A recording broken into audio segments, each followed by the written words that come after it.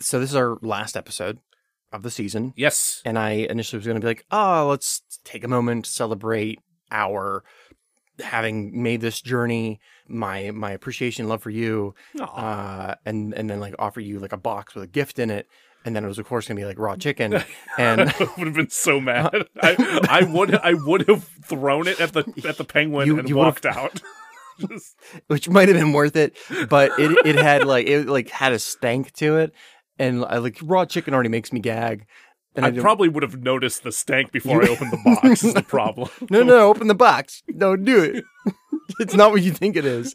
I know it reeks like decomposing chicken flesh, but it's not that. It's a weirdly specific misdirection. Oh, damn it! No! I think it was like the 5th or 6th grade. They're trying to teach us about decomposition because I went to a school for serial killers. You know, that explains a lot. Yeah, right? All things considered, I turned out pretty well. Yeah. So, like, 3 to 4 weeks earlier, they had buried a chicken breast. Oh, no. Like, in the back of the school. God damn it. Of course you have a goddamn school story relevant to the idea of raw chicken. Oh, God. And actually, this might have been a very successful way of deterring me from becoming a serial killer because when they exhumed the chicken breast, the stank was so foul that like I almost threw up. I didn't learn anything other than like dead body stank. You gained an aversion. I did. Actually, I really haven't enjoyed chicken super much since then. Huh. Almost like seeing the rotting corpse of a chicken titty is. So instead of that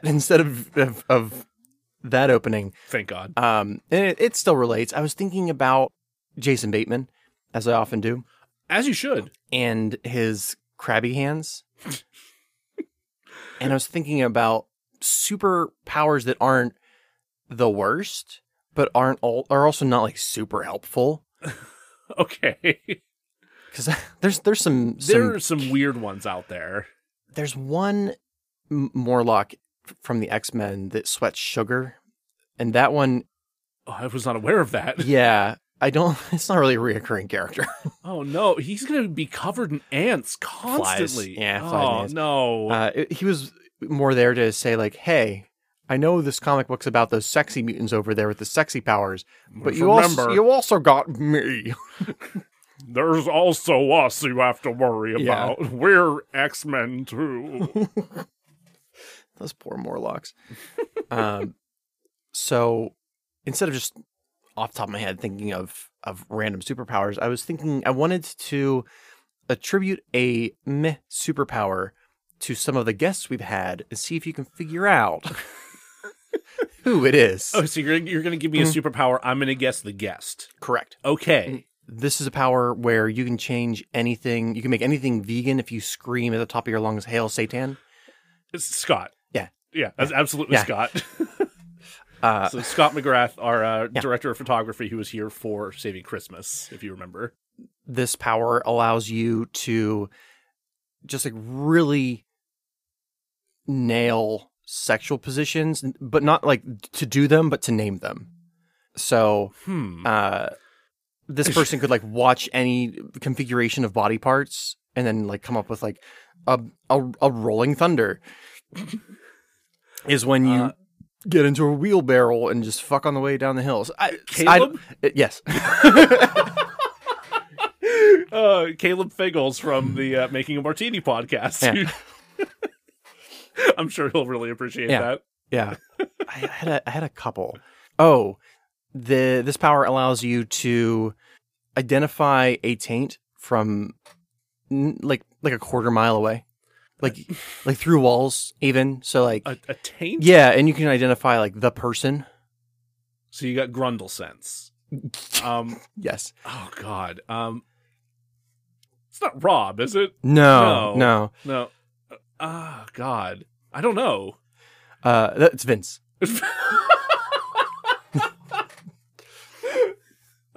You're gonna need to elucidate that one a little bit more. Well, that was less. He just drew badly. Like he just. Okay, so it's just bad Vince luck that he got the taint power. It's Vince's luck / enjoying the suffering of others. Okay. Yeah. But I imagine him working in like a police unit where they're like, all right, where is he in the building? And he's like, that way. So, hold on. Wind's blowing north-northeast. He is 3 floors up. Room 304. He had Fruity Pebbles for breakfast. Damn it, he's recently had a colonoscopy. Oh, God. These are all Knife Picker reject characters. Of course. Ability to not lactate, but to produce coffee from your teats.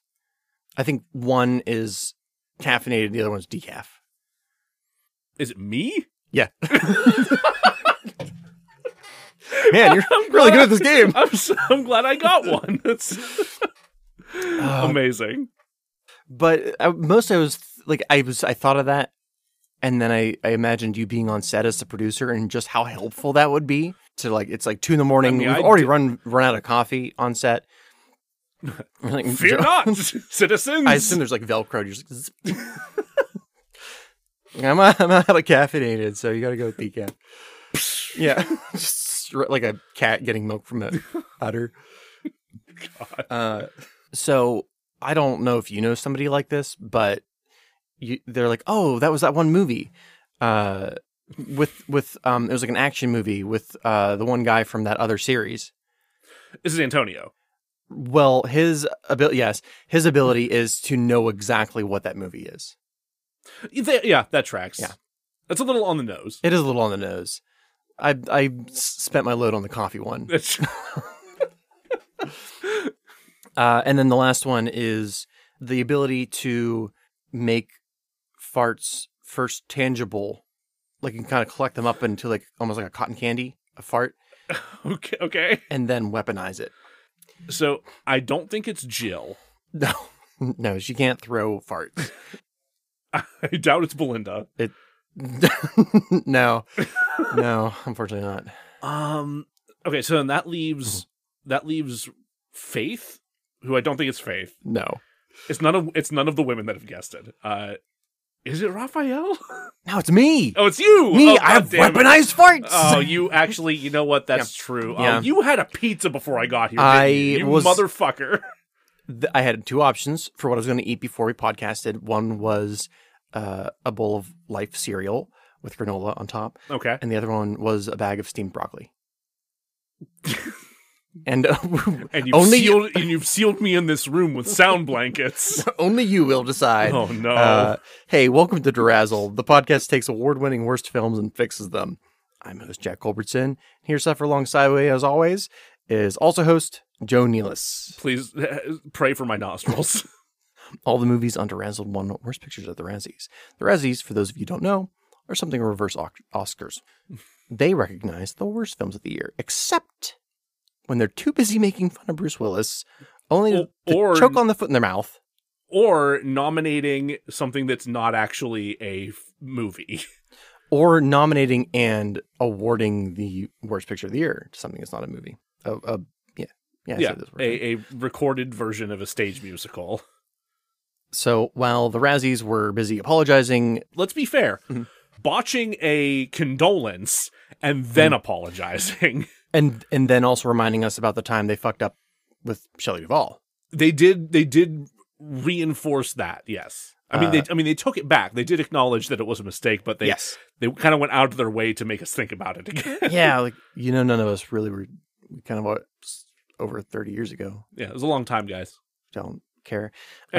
Anyway, they committed their most egregious sin by not nominating Thunder Force. For literally anything. So we're going to go ahead and fix that one for them. And for everybody. Joe, today, for our season 1 finale, we're going to Razzie up Thunder Force. And then we're going to DeRazzle Thunder Force. Hold on. It was never Raz, so we have to Razzie it for the Razzies. Oh, so are we going to nominate it for things and then give it an award? Yes. Excellent. The rules of improv say I have to say yes. Yes, we will give them this Bruce Campbell Funko Pop. No, that's too nice. Yeah. My stuff's too cool for the Razzies. It's true. It's shit. Well, hey, let's do that. Let's do that thing right now. But first, we are going to remind you of things that you should be doing. Specifically, you should be subscribing and liking the show wherever you can, rating and reviewing the show wherever you can to help make it easier for people to find us. Spread the word so people can track us down and enjoy everything that Season 1 has to offer. I found a ghost cookie cutter. That's the prize. That's the Razzie that Thunder Force will be getting. Why do I have a ghost cookie cutter on my bookshelf? Actually, that's not surprising to me in the least, but I think that's a better award than the Bruce Campbell. Yeah, that's fair. So let's talk about what...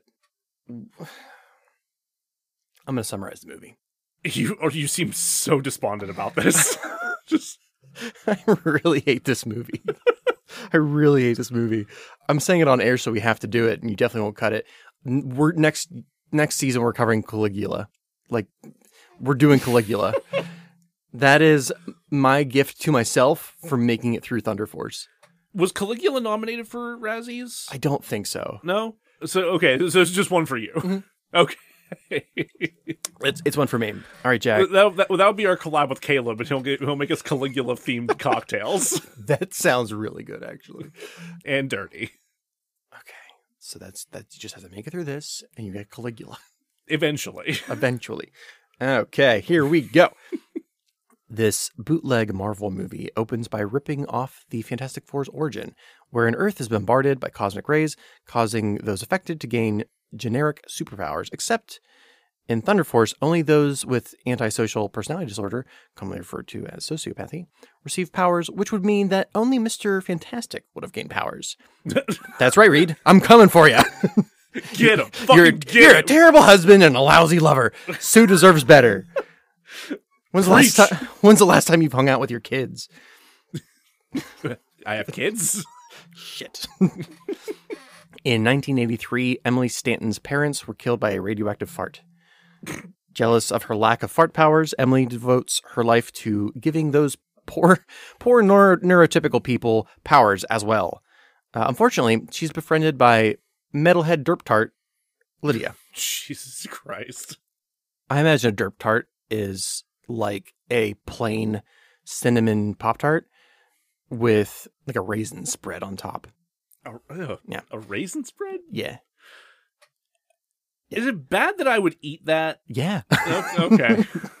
You would need so much milk or coffee because that thing's going to be dry. I mean, I would obviously be having it with coffee. I have a ready supply, Jack. Just come on. Lydia feels like a Clerks character cut in the second draft of the script. This odd couple's friendship ends when Lydia forgets to wake Emily in time for the SATs, to which Emily tells Lydia that she has broader ambitions than being a metalhead derp tart, thus ending the world's flimsiest friendship.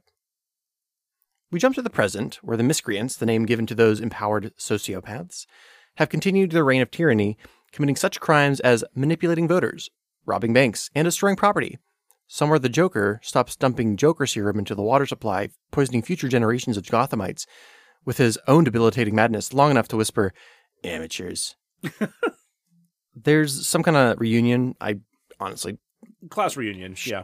Is that what it was? Yeah. Okay.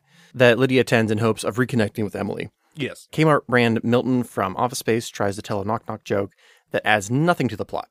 This being its second appearance, this feels like a setup for a payoff later, but none would be had. Never seen again. Nope. Emily doesn't show, so Lydia goes to Chicago's equivalent of Stark Tower to find her. Emily, played by Octavia Spencer, with a blandness that makes raw tofu feel spicy, is happy to see her friend. It's a warranted question mark. Until Lydia Curious Georges into a lab and is injected with superpowers via Freddy Krueger needle fingers as seen in Nightmare on Elm Street 3, Dream Warriors. Nice. Luckily, the data was saved and a new serum quickly reproduced. A minor setback, certainly. This is why there are built-in safety nets in science and tech. I'm kidding. They just had that one. They only had the one. They had that one dose. There's never another one. It was just this. They only had that one dose of super soldier serum because Emily is actually Dr. Frankenstein and skipping animal trials and human trials, intending to ride the dragon her own damned self. Also, Emily has a kid who plays Fortnite. Surprise! I think she has it's Fortnite. It is Fortnite, yes. I suppose her name Tracy. Her name Tracy. Tracy. Tracy Bane. I suppose Tracy is meant to show what a balanced version of Lydia and her mother would look like. She displays a strong work ethic without being a workaholic and enjoys goofing without being a lazy fuck up like Lydia. This would be a great catalyst for conflict between Emily and Lydia if this movie didn't have such a debilitating phobia of dramatic tension. Yep. After all, the plot is intentionally wire-thin in order to allow Melissa McCarthy to hang her hilarious shenanigans upon.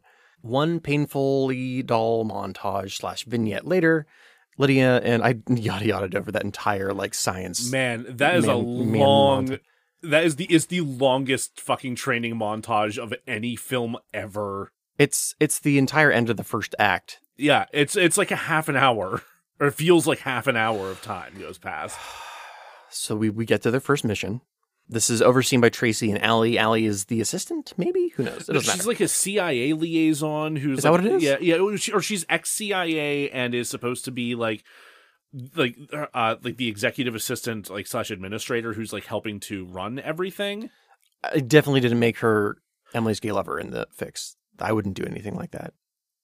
Don't threaten me with a good time. What do you... Allie, played by Melissa Leo, feels like the audience surrogate.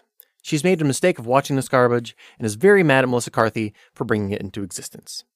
Lucky for her / us, we get a scene with legally licensed funny person Jason Bateman, who must be really, really good friends with McCarthy because there's no reason for him to be here. None. Actually, he's best friends supposedly with Ben Falcone, and Ben Falcone offered him the role via text message in the middle of a conversation about baseball.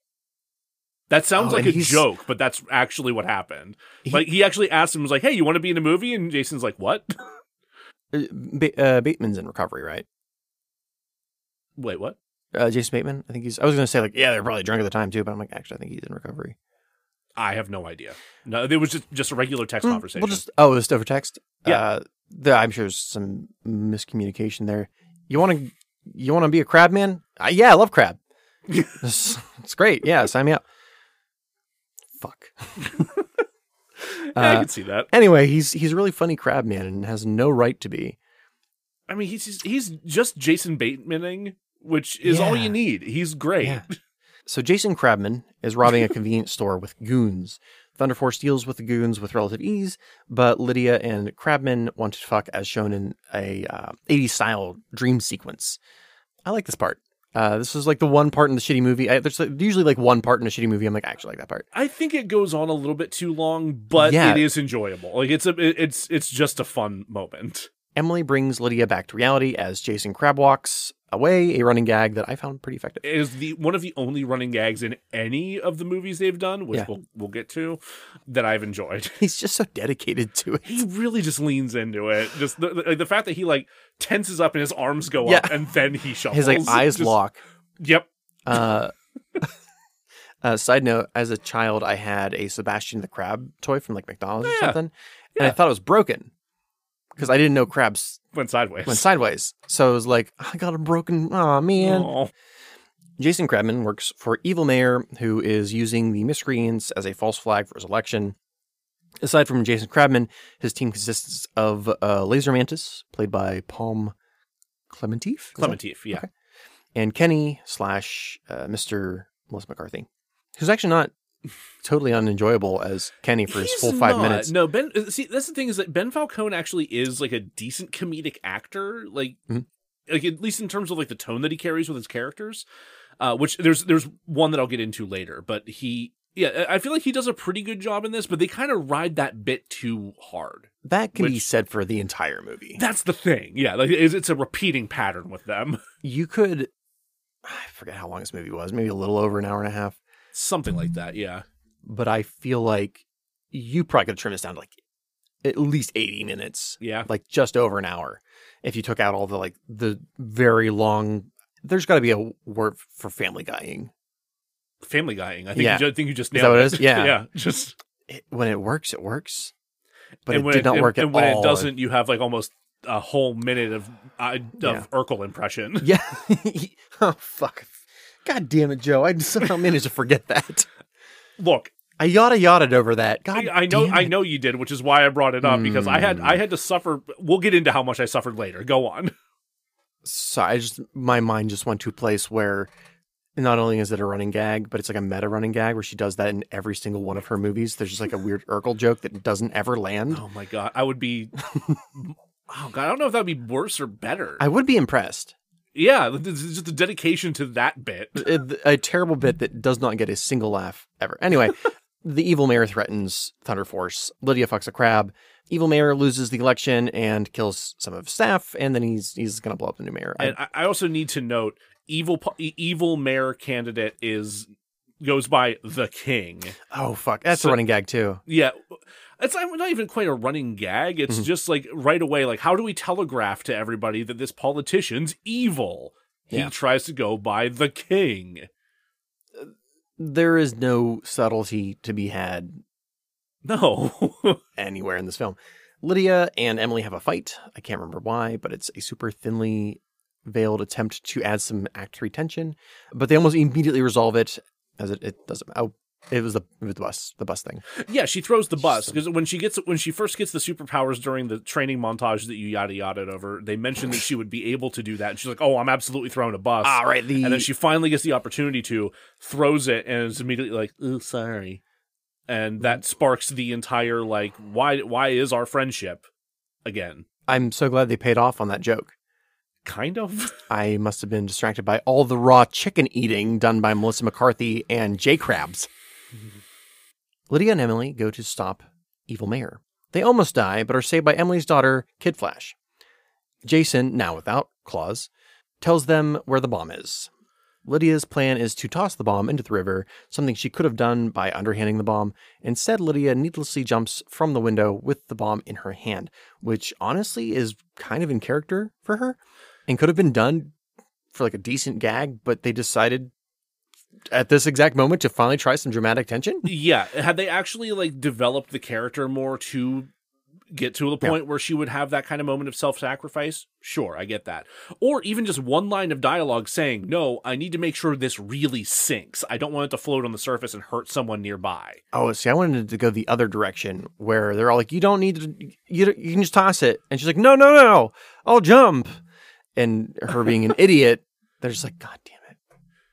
Okay, that could have worked too. That also could have worked. Like at no anti-growth. Yeah, anti-growth, because I can't see this character having any growth ever.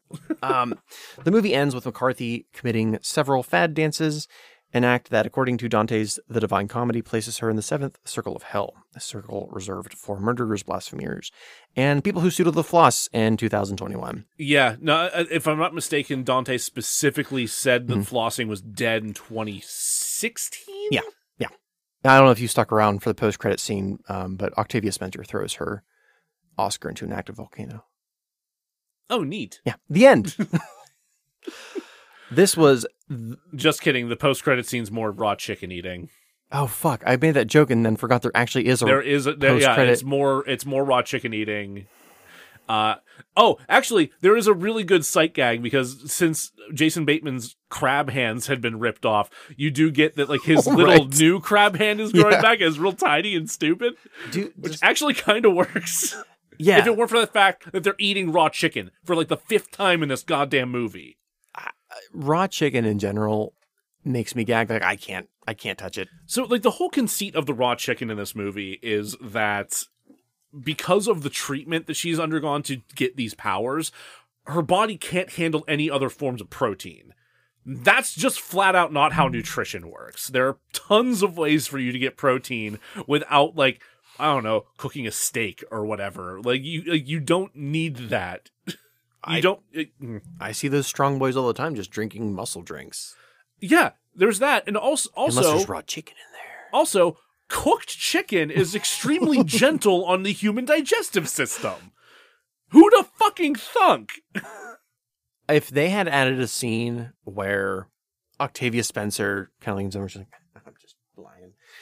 They like just made that up, just told that to her. Yeah, no, this is absolutely revenge for all the bullshit she put me through as a kid. Right. But that didn't happen because they wrote the script on a couple of cocktail napkins, didn't bother with second draft. Now we get to the part where I suffer through you. Excellent. By proxy suffering. Fantastic. Well, welcome to Lapse Academic, a podcast within a podcast where one man uses the research skills he picked up getting a master's degree for hell. For absolute fucking hell. So, as you may have gleaned from everything we've talked about thus far, it seems like there's a lot wrong with this film and that perhaps they don't understand how comedy works. Mm-hmm. Specifically, that Ben Falcone as a writer and director does not understand how comedy works. So, I have to admit something. It's a dark secret that I've only recently admitted to Jack because the work has necessitated it, and now I have to admit it here. I paid money to see Tammy in theaters when it first came out. Tammy being the very first film that McCarthy and Falcone did together. And the first thing I thought whenever I saw Thunder Force was, this already has so much wrong with it that harkens back to that. And so that got me wondering, what the hell happens with the rest of these movies? So I watched everything that On the Day Productions, Falcone and McCarthy's production company, has done. It's a terrible name for a production company. It is. I'm not a fan. But I watched all of them, specifically Tammy, The Boss, Life of the Party, Superintelligence, and of course, Thunder Force.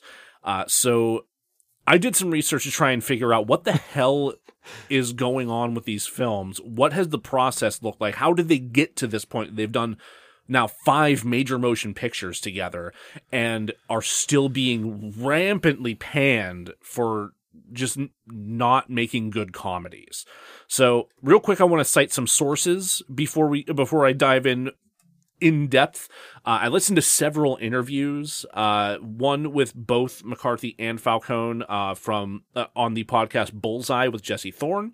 I also listened to several interviews with just Falcone himself on specifically from the ID10T podcast with Chris Hardwick, Anna Faris's Unqualified, the Third and Fairfax WGAW podcast, and a brief video interview from Screen Rant.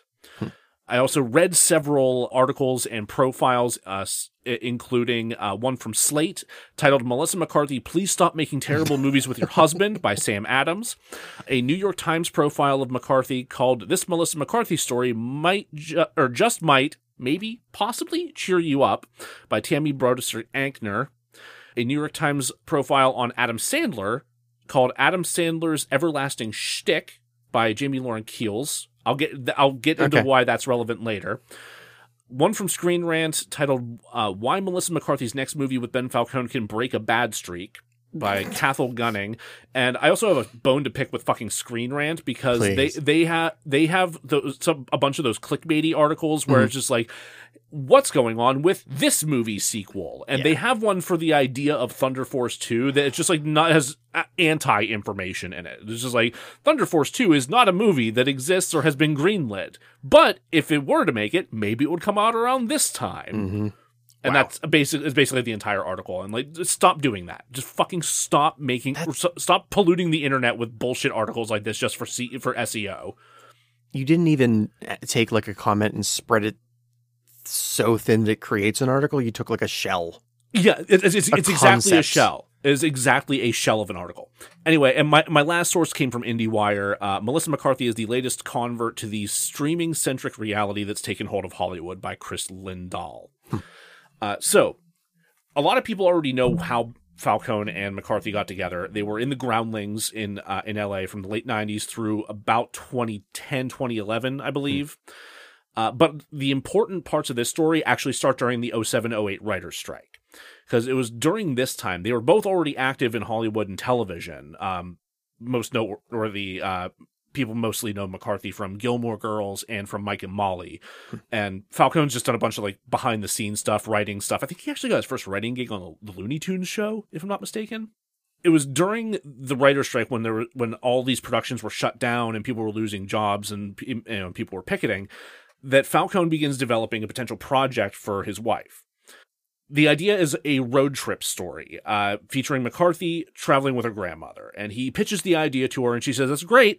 She's very supportive. She suggests that he does it. And then it evolves into them writing it together.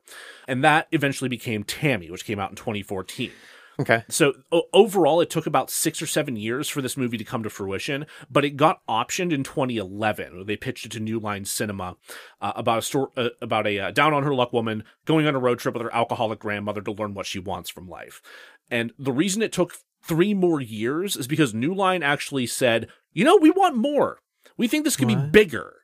So they went back into rewrites. They were so excited about Melissa McCarthy after her performance in Bridesmaids that they just wanted to see more. They wanted to give her a bigger vehicle to really showcase what she can do. So Tammy became the first film that On the Day Productions did in partnership with New Line Cinema and with Gary Sanchez Productions. Okay. So pre-production ran through 2012, including that expansion of the script. Falcone was originally not going to be the director of this film. New Line actually gave them the okay to direct it together after several other people supposedly turned the project down. Mm-hmm. Other names that were potentially attached were Rob Reiner, Tate Taylor, and Beth McCarthy Miller. The last 2 names I'm not really familiar with, but they gave McCarthy and Falcone the okay to direct it together. But Melissa had to step down from directorial duties because of her busy schedule, so she kept producer duties as well as starring. But Falcone took over the director seat himself. He was really nervous about doing so, but there was one thing that actually gave him the confidence to do it, and it was recent success of fellow groundlings in similar arenas, specifically Jim Rash. Oh, okay. So this movie actually did surprisingly well. So it has a very modest budget. It was a $20 million budget. Its opening weekend brought in $21 million, so it's already recouped then. It ends up bringing in $84.5 million in the U.S. and Canada and $100 million globally. In the American public's defense, there wasn't a whole lot to watch those couple of years after the writer's strike. No, there wasn't. I mean, this is now a while after the writer's strike that this actually comes out. So I can't blame it on the whole, look at Wolverine Origins where Deadpool had no mouth. No, you can't. Well, and there's actually another argument that kind of makes you wonder how the fuck did they get to continue making these comedies? Because the overall market share of comedies has significantly declined. It's gone down to a quarter of what it was in the 2000s. Okay. It's starting to climb up a little bit now because everyone's horribly depressed and needs to laugh a little bit, but it's only taken until now that it's starting to climb again. Comedy has fallen into a hole. And given a lot of that is Marvel's fault because so many people are just throwing money at Marvel movies. Yeah. But I digress. One of the reasons, aside from McCarthy's draw, was this movie had an absolutely absurd cast. Oscar winners Susan Sarandon and Kathy Bates were both on cast because they had previously worked with McCarthy on Mike and Molly. Other notables include Allison Janney, Dan Aykroyd for 5 minutes, Mark Duplass, Gary Cole, Toni Collette, and Sandra Oh. The fuck? Yeah. Specifically, Kathy Bates and Sandra Oh are a lesbian couple in this movie. It's actually kind of great. It's one of the best parts of the film. But this cast sounds great. I kind of want to watch. If you didn't tell me anything else about it, just the cast. The cast sounds amazing. Was I think one of the reasons why I ended up seeing it in theaters. This movie's nonsense. So again, despite this surface appearance of success, the film was panned for feeling disjointed, jumbled, and somehow simultaneously foul-mouthed and safe. So it's weird in terms of the cantankerousness of McCarthy's character and the just utter stupidity of the character. She doesn't understand how anything goddamn works. And then magically at the end, I've heard some people in various forums panning it because I think somebody claimed that she basically straightens her hair and then suddenly becomes smarter. It's bizarre. That's how that works, right? Sure. Some quick stats. This movie has 24% on Rotten Tomatoes for a critic score, 36% from the audience, and a 4.9 on IMDb. Okay, yeah, sounds about right. It was nominated for Worst Actress and Worst Supporting Actress for Susan Sarandon. At the Razzies, it did not win either. Oddly, Ben Falcone won the film's only award, Directors to Watch, at the Palm Springs International Film Festival. I beg your pardon? Yeah. I did not stutter. That is a fact. watch out, like they might look at. Oh, like it could be a warning. Yeah. Oh man, I didn't read it that way. It could have been leading to a cease and desist. But It's like it's not. It's a mole, but it could be worse. Just keep an eye on it. So, again, this brought in $100 million overall. So naturally, they're going to get another attempt to make a movie together, which resulted in 2016's The Boss. It got pitched during production for Tammy, and it got picked up for distribution by Universal. So they're moving up to a bigger studio now. And the entire idea for this one stemmed from a character that McCarthy created for the Groundlings named Michelle Darnell. She's basically just a female mogul type character. I hate to say Lady Donald Trump, but there's parallels. Gotcha. And it makes this film, out of all of them, this film made me the most angry. Okay. Even more so than Thunder Force? Even more so than Thunder Force. Yeah. This actually had me raging angry. Because the major conceit of this is that Michelle Darnell was an orphan who was largely unadoptable. The movie opens with her being returned to an orphanage by several families until she's flipping off the families as they drive away. And then she becomes this closed off, distant loner who becomes a multimillionaire guru of some sort. It's really not clear what she does. Okay. I hate that. Yeah.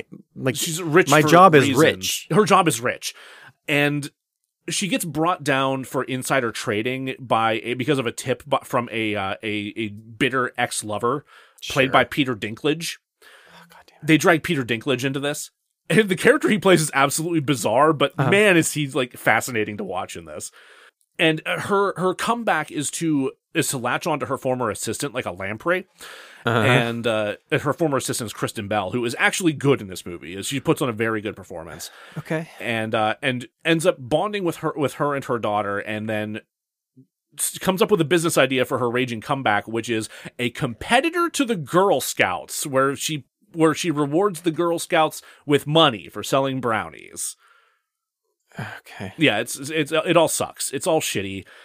My body's trying to put me to sleep as a defense mechanism. I understand. The original title was just the name of the character, Michelle Darnell, but they changed that because no one's going to recognize that outside of the people who are in the Groundlings with them. But the familiarity with the character allowed them to make a much faster turnaround on the script, and all of their movies just have faster and faster production times. After they kind of hit the ground with Tammy, everything's so much faster, which kind of explains maybe why some things are less developed. But this one is the first one that's co-written with somebody else. So is McCarthy, it's Falcone, and it's also Steve Mallory, who I'll talk more about later. Okay. This one's less of a success. This had a larger budget, $29 million, and it only brought in 23.6 in its opening weekend, 63.3 overall for US and Canada, and 78.8 globally. So it's weird. Numbers are already dwindling. Of the list that you've given, this is the only one I recognized. Really? Yeah. That's kind of wild. It doesn't get better for them from this point on. Good. This one also has another staggering cast. I mentioned Kristen Bell. Kathy Bates comes back again. God damn it, Kathy. You're better than this. I mentioned Peter Dinklage, who I will note real quick, they were not originally sure, or at least according to IMDb trivia, they weren't initially sure who was going to be playing the ex-lover, and they weren't sure of the gender of the character at first. Sure. And it's rumored that Oprah, John Hamm, and Sandra Bullock were also up for this role, and they went with Peter Dinklage. Oprah. That, Oprah Winfrey Oprah. Also a fun fact, Dinklage's character, his headquarters has his name plastered on the side of it, and whenever McCarthy sees it, she flips it off. That building's actually Trump Tower Chicago, so she's flipping off Trump Tower Chicago in the movie. And again, this came out in 2016, so we're mid Trump campaign nonsense. So okay. Additional cast includes Tyler Labine in probably the worst written role I've ever seen him in. Cecily Strong, who I believe was on SNL. Kristen Shaw, fellow groundling Michael McDonald, character actress Margot Martindale, and Cedric Yarborough. There are also deleted appearances from Dax Shepard and Dave Bautista, who, if I'm not mistaken, McCarthy punches in the nuts. Right, yeah, that tracks, I guess. Yeah. While McCarthy's performance does receive some praise, the movie is panned as, and I quote, a baggy mess of inconsistent gags and tissue-thin writing, while this one actually has arguably the most clear conflict driving its plot, the timeline of events feels absurdly fast, and the reasons for things happening, or the consequences of the things happening, just sometimes don't make any goddamn sense. And in terms of just, like, inconsistent, like, ill-conceived gags, I got so angry about one in particular. When McCarthy comes to stay with her former assistant, she's sleeping on a pull-out couch bed. And so she starts, like, you know, easing her way onto it, because, you know, it's a couch bed, it's not going to be comfortable. And you know how sometimes you'll sit on the end of a couch bed and, like, the couch will tip up if it's cheap and it's not, like, well balanced? Well, this is the exact opposite, and the couch flips her into the wall. Listen, I ain't no scientist, but that doesn't sound right. It's not right. You know what that would have worked with? What's that? A Murphy bed. Yeah. It would have been much better if she had been closed into the wall with a Murphy bed. That's a simple joke. It's a classic joke. It's a classic. In fact, it's on my bucket list to be crushed into a wall by a Murphy bed at some point in my life. It does seem like it'd be kind of fun. Yeah. Here's the thing that makes me the most angry. They bring that joke back. Of course they do. Because at the end of the movie, she gifts that couch to somebody who's been a pain in her ass the entire movie, and she gets launched by the bed as well, except she gets launched through a glass window. Right. Yeah. Okay. You know, not to break your momentum up, but by learning that I didn't know she was in the Groundlings. She was in the Groundlings, yes. That makes so much sense. I didn't know because that's like sketch type stuff, right? It's sketch comedy and improv comedy, and that's where she makes a lot of her initial connections with people. I mean, Will Ferrell, who one half of the founder the founder, if I'm not mistaken, of Gary Sanchez Productions, who both of these movies that I've just discussed has a hand in. Okay. Maya Rudolph, Kristen Wiig, Jim Rash, Ben Falcone, Michael McDonald. In the past, the trifecta of amazing Groundlings alumni that are Phil Hartman, Paul Rubens, and Cassandra Peterson. My brain, what? Yeah. I like knew they were in the Groundlings, but I hadn't put them together as like, oh, that is the same group. It's the same group. Oh, absolutely God. The same group. Yeah. What I was saying is, I think that explains the shyness towards a more traditional conflict-driven plot. I think you're right. I think it does, because a lot of the bits do feel kind of like they were written for sketches or intended for sketches, and then there's like no connective tissue to keep it running. Yeah. In a lot of cases. Some stats on this one: 22% critical score on Rotten Tomatoes, 38% for the audience, and a 5.4 on IMDb. And this one had no Razzie nominations or other award wins. Okay. This eventually led to Life of the Party. They went back to work with New Line on this one. This had the fastest turnaround from pre-production to filming of any of these films yet. Just shy of 5 months, if I'm not mistaken. Holy shit. Yeah, really fast. It's really it's unclear how long Falcone and McCarthy had been working on the script or the idea, but like that turnaround alone, really quick. And this one's even less of a success than before. And it has the biggest budget thus far. This one breaks $30 million. Okay. 17.9 million opening weekend, 53.1 million US and Canada overall, and 65.9 million globally. That's it as the cap for this one.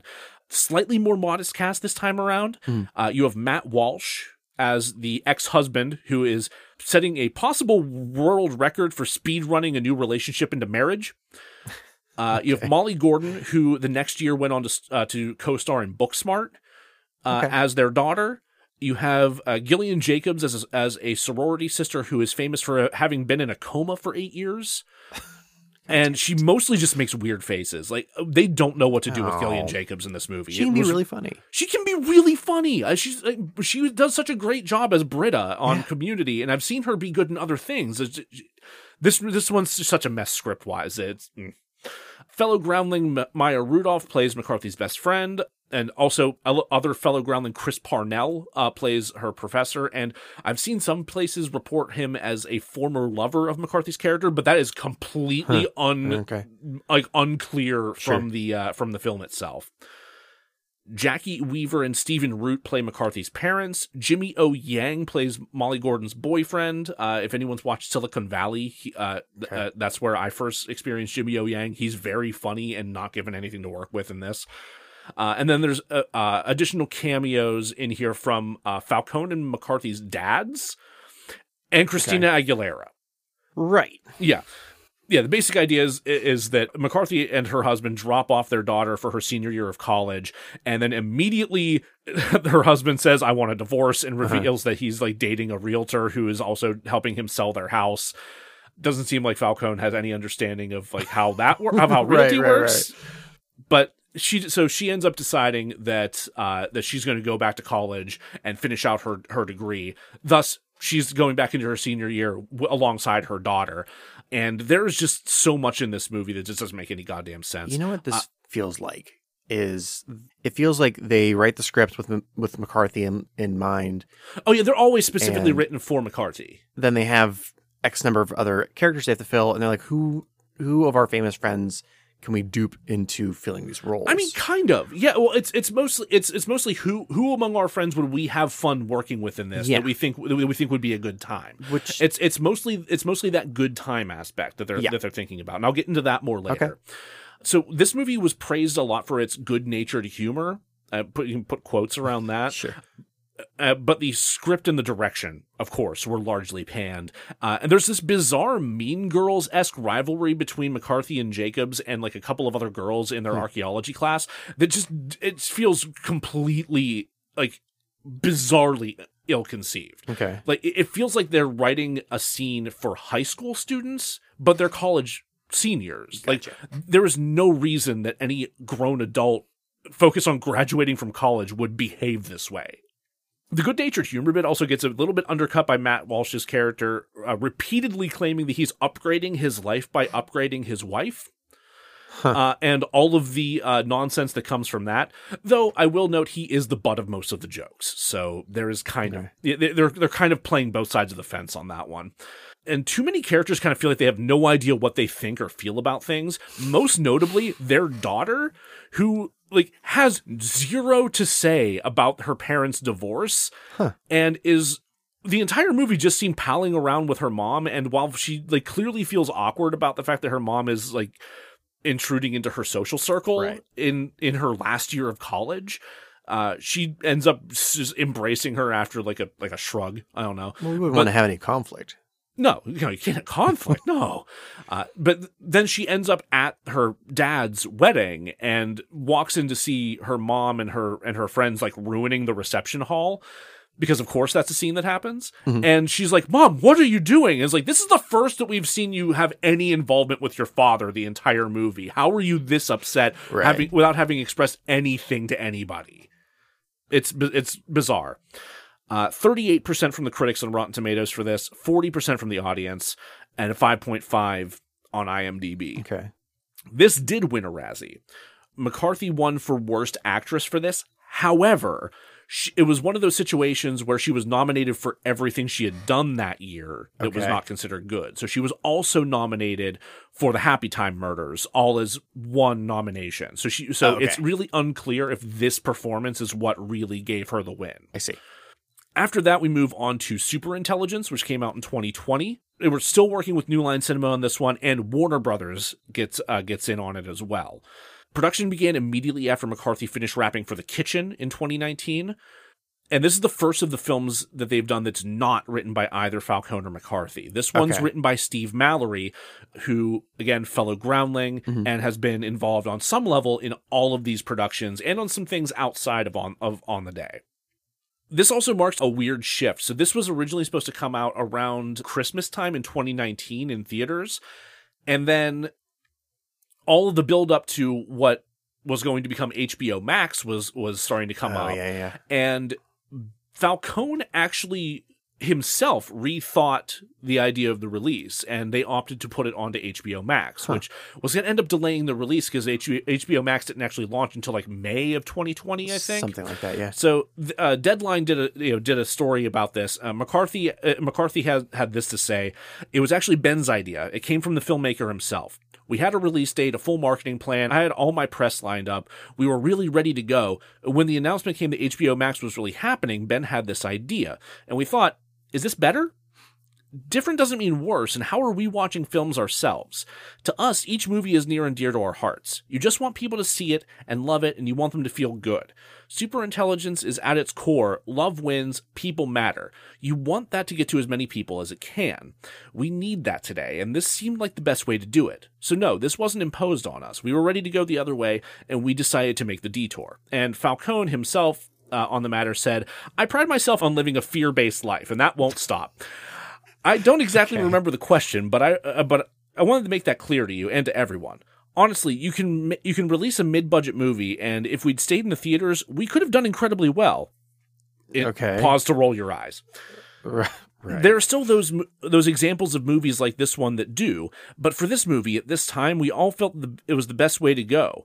The PG rating, the fact that they're starting this thing, all these streaming services are starting, and here we're up there with Sesame Street and Meryl Streep and J.J. Abrams and Hugh Jackman and Jordan Peele. There are cool people doing this, so following my fear-based mentality, I thought it was the best move. So the base idea for this movie is, what if Skynet, but funny? Essentially, an AI gains sentience and decides it's going to judge the life on the planet based on the actions and choices of the most average person that it could possibly find. Okay. And that is McCarthy. I don't hate the concept so far. No, it's actually kind of a cool idea. It's just that, just like everything else, it's not well executed. Right. So I will note that their move to put this on streaming was weirdly prescient because COVID. Right. But that further delayed the release, and it didn't actually end up coming out until Thanksgiving of 2020. Huh. Okay. And the decision was also, perhaps coincidentally, made as production was underway for Thunder Force. So they already had streaming in mind as HBO Max was being announced. So they thought, well, why not try both? Okay. This one did have a small theatrical release internationally, though, not in the US or Canada, but in a number of other countries, Australia, New Zealand, Russia, Portugal, Germany, Hungary, and a few others. It only ended up bringing in $4.2 million. And because it's a streaming film, there's we'll never know the budget for this for whatever reason. But there was a study done by Variety and TV Vision that shows that it may have had less than a quarter of the streaming audience of Wonder Woman 1984. Okay. That doesn't surprise me terribly. Honestly, it doesn't surprise me either, but it's just an interesting, interesting note to consider. This one, again, we're scaling down the bombastic cast a little bit here. Mm-hmm. So the sentient AI takes on the voice of James Corden, who also appears in the film occasionally, to put McCarthy's character at ease. She's an absurdly large James Corden fan, and as far as I'm aware, the only one. In real life or in the movie? Yes. Okay. I don't know. Good. Specifically in the movie. Gotcha. Bobby Cannavale is in this movie as George, the romantic interest / old flame. He is a creative writing professor and a Ken Griffey Jr. super fanboy. Brian Tyree Henry is the main support in this film as McCarthy's best friend and also the driving force behind trying to get the government to address this rogue AI issue. And there are also cameo appearances from Jean Smart as the president, Octavia Spencer, specifically her voice as the AI to try and put Brian Tyree Henry's character at ease. Because the computery voice freaks people out, so it just puts on celebrity voices to make people cool the fuck down. William Daniels, specifically as Kit from Knight Rider. Okay. And Ken Griffey Jr. So, of the trailers I've watched before we started this, I didn't see this one. You didn't watch this one, I don't think, no. Honestly, I'm kind of interested in the idea, but I also know better because I've watched Thunder Force 3 times now. God damn it. I like the idea of the AI being adjusted for a person's comfort. Like, Patrick Stewart is now my AI liaison. Oh my God, that would make me feel so good. Fuck, there's a Simpsons episode about that. There is a Simpsons episode. Simpsons fucking did it. Simpsons oh my God. already fucking did it. Yeah, that tracks. So again, this movie's largely panned as, quote, giving up on itself before the audience does. No. Most critics feel the film loses the plot, and the script and direction don't allow these talented performers to really shine. We're seeing patterns here. Yeah. Some critics feel the film misunderstands how technology works, which, yeah. Right. We'll touch on some other patterns that emerge here in a little bit here. I would also argue that the characterization of George just flat out doesn't work. This man's a creative writing professor about to embark on a fellowship to Ireland, but we learn nothing about his literary interest or worldview beyond his continued desire for McCarthy, and that he fucking loves Ken Griffey Jr. He loses his shit like an 8-year-old whenever he gets a chance to meet Ken Griffey Jr. It's bonkers. 31% for both critics and audiences on Rotten Tomatoes. 5.4 on IMDb, no Razzie nominations. So, going through all of these and taking into account what we're going to be delving into in more in depth of Thunder Force in a minute here, it really genuinely feels like Falcone's not learned much, if anything, about how to write and direct an effective comedy. He repeats so many of the same things that have been proven not to work in his previous efforts. He repeats bits that don't work the first time, like the raw chicken in Thunder Force, the couch bed in The Boss, most of what Gillian Jacobs does in Life of the Party. He lets bits run for way longer than they need to, like the training montage in Thunder Force, Tammy's walk from the car to the restaurant she's going to rob in Tammy, Henry hitting on the president in Superintelligence, McCarthy fawning over James Corden when she knows she knows for a fact she's not really talking to James Corden in Superintelligence, but it just goes on for like entirely too long. Not understanding how things work. Nutrition and sociopathy in Thunder Force. I almost went on an entire side tangent about like bad representations of sociopathy in film and television. Yeah. We would have been here for a month. Technology in Superintelligence and business and law in The Boss. Just no idea how any of these things really work. Just for plot convenience and yada yadaing. An unclear or lost sense of character, motivations, or driving conflict, like the strained friendship between McCarthy and Spencer in Thunder Force, the daughter's struggle with her parents in Life of the Party, and the limits or lack thereof of the AI in Superintelligence. Breaking into song at weird times. Almost all of these characters that McCarthy plays have a penchant for breaking into goofy-ass songs. We know we have Kiss from a Rose and whatever the first one that they did was in Thunder Force. Yeah. There's 1 Week by Bare Naked Ladies in Superintelligence and Midnight Rider in Tammy. Like, that one in particular is kind of egregious because it like interrupts and caps off like a tender moment between Tammy and her grandmother. It's baffling. Speaking of baffling, visual representations or non-representations of events. Not showing the impact of the bus being thrown in Thunder Force. Yeah. These CGI gun that they put into Stephen Root's hands in Life of the Party, and the resulting off-screen bullet impact that everyone's screaming about. Like the entire... If you can just look up that scene at some point... I won't, but go ahead. It is the most clumsy, confused camera work I've ever seen, and also just a really obviously CG gun. That's really weird. It's so strange. And then Tammy hitting a deer in the very opening of Tammy. Like literally she's reaching in the back of her seat to get her chapstick. She turns around, gets startled and tries to slam on the brakes, and it just cuts to black. We have no idea what just happened until it cuts back and there's a deer lying in the road. Think it's a money issue? They sounds like they CG'd a deer that gets up and like runs off. So like they had time to do that. You couldn't. Okay. Yeah, I know it's all bizarre. And then also just dumb shit. Just a lot of dumb shit that wastes everyone's time and does not work. Like the raw chicken in Thunder Force. Misunderstanding basic sayings and things in Thunder Force, Tammy, and Life of the Party. The All I Do Is Win intro bit from The Boss, where she's rapping on stage with T-Pain for reasons. And then blowing on a deer's face in lieu of mouth to mouth in Tammy, because that's how she responds to having hit a deer. So, how does a director so consistently repeat these same missteps so many times for nearly a decade of writing and directing? Falcone says his primary concerns in filmmaking are character and story. Bullshit. I agree, but listen to this. Okay. So, like in the various interviews that I've listened to with him, He wants to highlight interesting and relatable characters in ways that feel authentic and funny. He also wants to build a good story with those characters, balancing character with narrative structure in service of telling an entertaining story.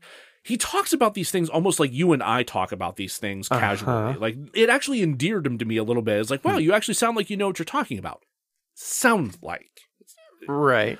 So specifically in relation to Thunder Force, he talks in an interview about being a lifelong comic book fan. Don't you dare. He's a huge fan of the X-Men and the Avengers, and he specifically name drops Brian Michael Bendis as like a favorite author. Okay. He talks repeatedly in interviews about the structure of comic book films and the little ways one can subvert expectations by like shifting things around to do something interesting or compelling. The example that he brings up in multiple interviews is the placement of the dinner date scene. The fact that he puts that at like the beginning of the third act. He says that normally that would take place earlier in the movie, and thus he's kind of surprising the viewer with this turn. Sure. And hearing him talk about that, it really hits me. It really feels like he's more concerned with things that typically happen in movies rather than actually thoughtfully employing structure. Like, he's not thinking of structure as a tool. He's thinking of structure as like just a roadmap that he's supposed to be following. If that makes sense. Yeah. Falcone also refers to himself as a boring person. Specifically, he states in interviews that he's uninterested in making bold choices in his movies. Like, directly says this as though he's proud of it. So he suggests that bold choices can get in the way of character. If you're not watching this live, Jack just like blinked incredulously. Yeah, so it's ridiculous. Boring choices don't make for more believable characters or narrative. It's stupid. The other issue is that they're making these movies in essentially an echo chamber. So yes, it's extremely difficult for a director to direct their spouse, who is also your co-producer and co-writer, as McCarthy is on 3 of these movies. It's not impossible, and I should note that McCarthy and Falcone have the sort of relationship that's built on mutual respect that suggests that it could be possible, but still extremely difficult, especially considering what a fan of his wife Falcone is. Like, he fawns over her comedic style so hard. He loves her too much. That's the thing. Like, their relationship is like something to aspire to for a lot of people, I think, because they genuinely love each other. They genuinely respect each other as professionals and as people. It's kind of like, really, like, I want to cheer for them. God damn it. I genuinely do want to cheer for them. But man, does that really blind them to the shit. And we'll get into why that's even more bizarre in a little bit here. But it extends beyond just the 2 of them. There's the entire collective that is On the Day Productions. So in addition to just being them, they've grown into a steady collection of collaborators, various actors, writers, and crew members, like all the way down to hair and makeup. That they regularly bring on to include in their productions. Like, they will actively vet people to make sure that they're cool. They kind of, if they fit like the culture they want to create on their sets. They call them crazy checks, which is not great. Yeah, but it's to make sure that people are respectful and fun and something I appreciated in particular, nice to extras. Like, they aren't shitty to extras. Man, if I didn't ever watch any of these movies and I just heard what you're saying, I'd be like, oh, these guys are great. Yeah, I know. So I mentioned Steve Mallory earlier. So he's the only one who's written any of these movies, and he's been present in one way or another, be it on screen or behind the scenes from the beginning. So he's a fellow groundling. He was the only other married or near middle-aged member besides McCarthy and Falcone. So while all their other classmates would fuck off to go drink and fuck, they would go like grab a glass of wine and just like, be friendly and middle-aged. Right.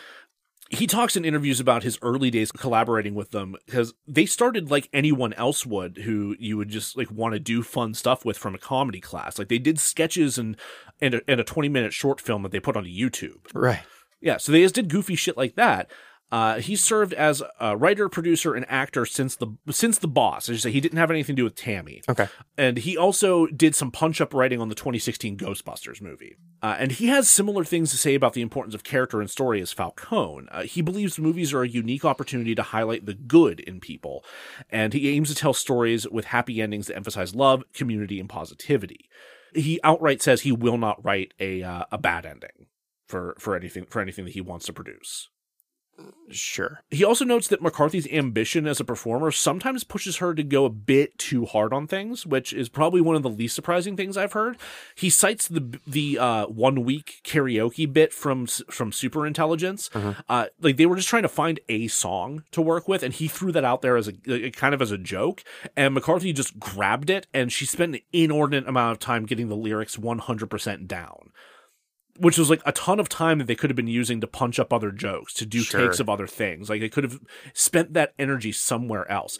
And McCarthy herself is super adamant that you need to have the freedom to bomb repeatedly to find what works for a joke. So like you bomb 20 times to find one thing that works for every single joke. She wants the idea or any idea to be done to the best of her ability. And so I think all of this time that they're losing with her, like, just throwing spaghetti at the wall, like they're not actively trying to write the thing that works well. So it begs the question a little bit: what happens from here? What is the future? So I mentioned that there was that Screen Rant article that said that has all that shell bullshit that is supposed to be Thunder Force 2, but it's not actually any information. Well, Falcone actually does have an idea for Thunder Force 2, and he has said that if the movie's well received, he'll do it. But I don't think you're going to get that chance. But that's not stopping them. They have a lot of other things in the works, and some of them admittedly are in development hell. Specifically, an adaptation of the children's story Cousin Irv from Mars. That's been in development hell since about 2016. Okay. There is an adaptation of the book Just Do It. With full title of the book is Just Do It, How One Couple Screwed Their Life and Love Back Together, which is about a struggling married couple trying to have sex for 101 consecutive days, no matter what. Stuck in development hell for 13 years. Wow. There is an untitled Tinkerbell project associated with On the Day Productions. I'm afraid to ask. Right. There is also Margie Claus, which is a musical comedy featuring Santa's wife as she tries to rescue Santa and save Christmas. Is co-written by Falcone and Damon Jones, and it was pitched in 2017, but nothing's happened with it since then. Screen Rant seems to think that it's possibly still going to be a thing. We'll see. But the thing that they have coming up that is confirmed, that's coming out this summer, is actually a TV show for Netflix called God's Favorite Idiot. It's a workplace comedy that is supposed to be a humorous look at the apocalypse. Great. And what's notable about this is that it's not directed by Falcone. Written, yes, but it's not going to be directed by him for once. Actually, Michael McDonald is directing, at the very least, the pilot. So that might be interesting. Who knows? If by might be interesting, you mean not rubbing salt in my eyeballs. Maybe, yeah, it might be a little better. It might not be rubbing salt in your eyeballs. You might be rubbing pepper, though. Who knows? Spicy salt. Spicy roulette, baby. Now, when I talk about these films and these productions the way that I have been, what do you think of? Aside from hurling yourself into the Monongahela. I was trying to figure out which circle of hell I'm in right now, but no, we'll get back to Dante later. Okay, it's fine. No, just in terms of film, what do you think of? Can you be more specific with the question? Maybe is there another comedic personality in the film world that some of this stuff sounds familiar with? I don't do well under pressure. You've heard of a Mr. Adam Sandler, correct? Oh, fuck. God damn it. So I've been Sandlered. You've done Sandlered yet. So a lot of people have made comparisons between Sandler and McCarthy just because of the nature of these films, how they're so critically panned and honestly audience panned in a lot of cases, but that she just keeps getting to do them over and over and over again. But that they are also punctuated with these other turns and dramatic roles. So I mean, obviously, right. You have Sandler's done it a number of times between Punch Drunk Love, Spanglish, and now Uncut Gems. Oh my God, so good. I still haven't seen it, but I would like to get my Uncut Gems on. But McCarthy's also done this recently with a movie called Can You Ever Forgive Me, which I've not watched, but I've heard it's amazing and is hailed as her greatest performance to date. So I'm gonna read a quote here about Sandler's productions This is from the New York Times profile on him that I had read. Regarding Billy Madison. On paper, it seems like a trust fund parody, though here, as in any other Sandler comedy, you'd be remiss to search for social critique.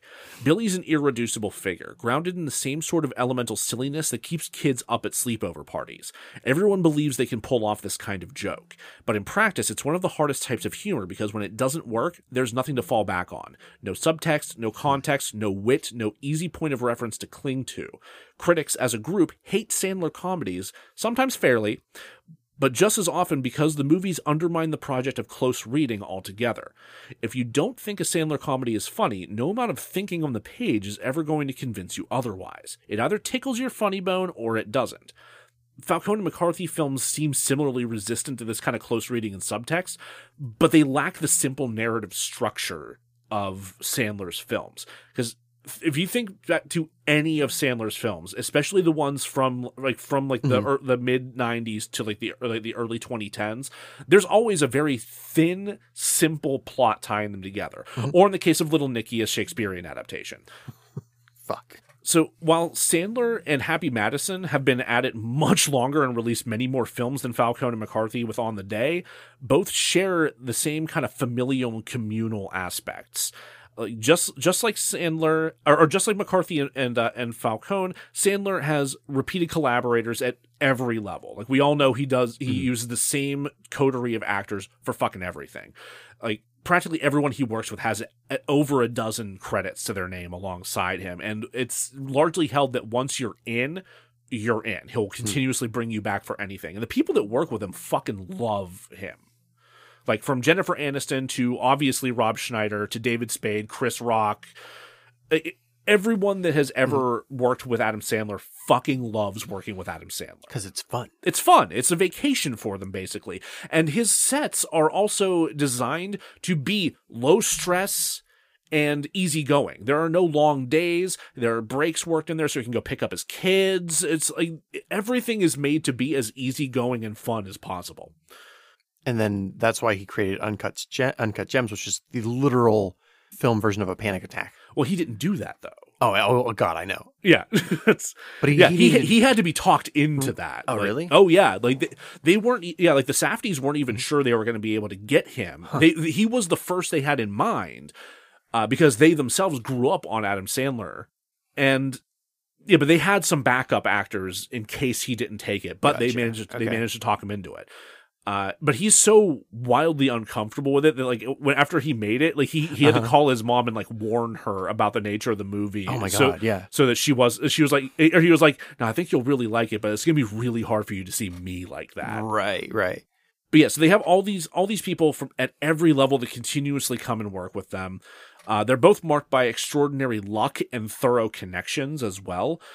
The entire trajectory of Sandler's career is almost nonsensically lucky and built on the privilege and goodwill of a ton of people, from the owner of the Improv to Lorne Michaels to Amy Pascal at Sony. Like without any of those people, there's no Adam Sandler. Sandler also has this weird luck of cultural timing, which I found particularly interesting in parallel to McCarthy and Falcone's work. Yeah. So again, from that profile, still a lot of people are committed. A lot of people are talented even, but most do not become Adam Sandler. Adam Sandler, of course, did, and even with the benefit of hindsight, he struggled to explain to me how his life turned out so good. Hard work was part of it, he says. Luck, he admits, had something to do with it too, though Sandler's kind of luck transcends even the stock fantasy of the big break. His kind of luck was cosmic and compounding. It started, very likely, before he was born, with two peasants in Eastern Europe getting horny at the exact right moment so that generations later, their great-great-great-great-grandson would come of age as America was yearning for a soft-edged Gen X slacker.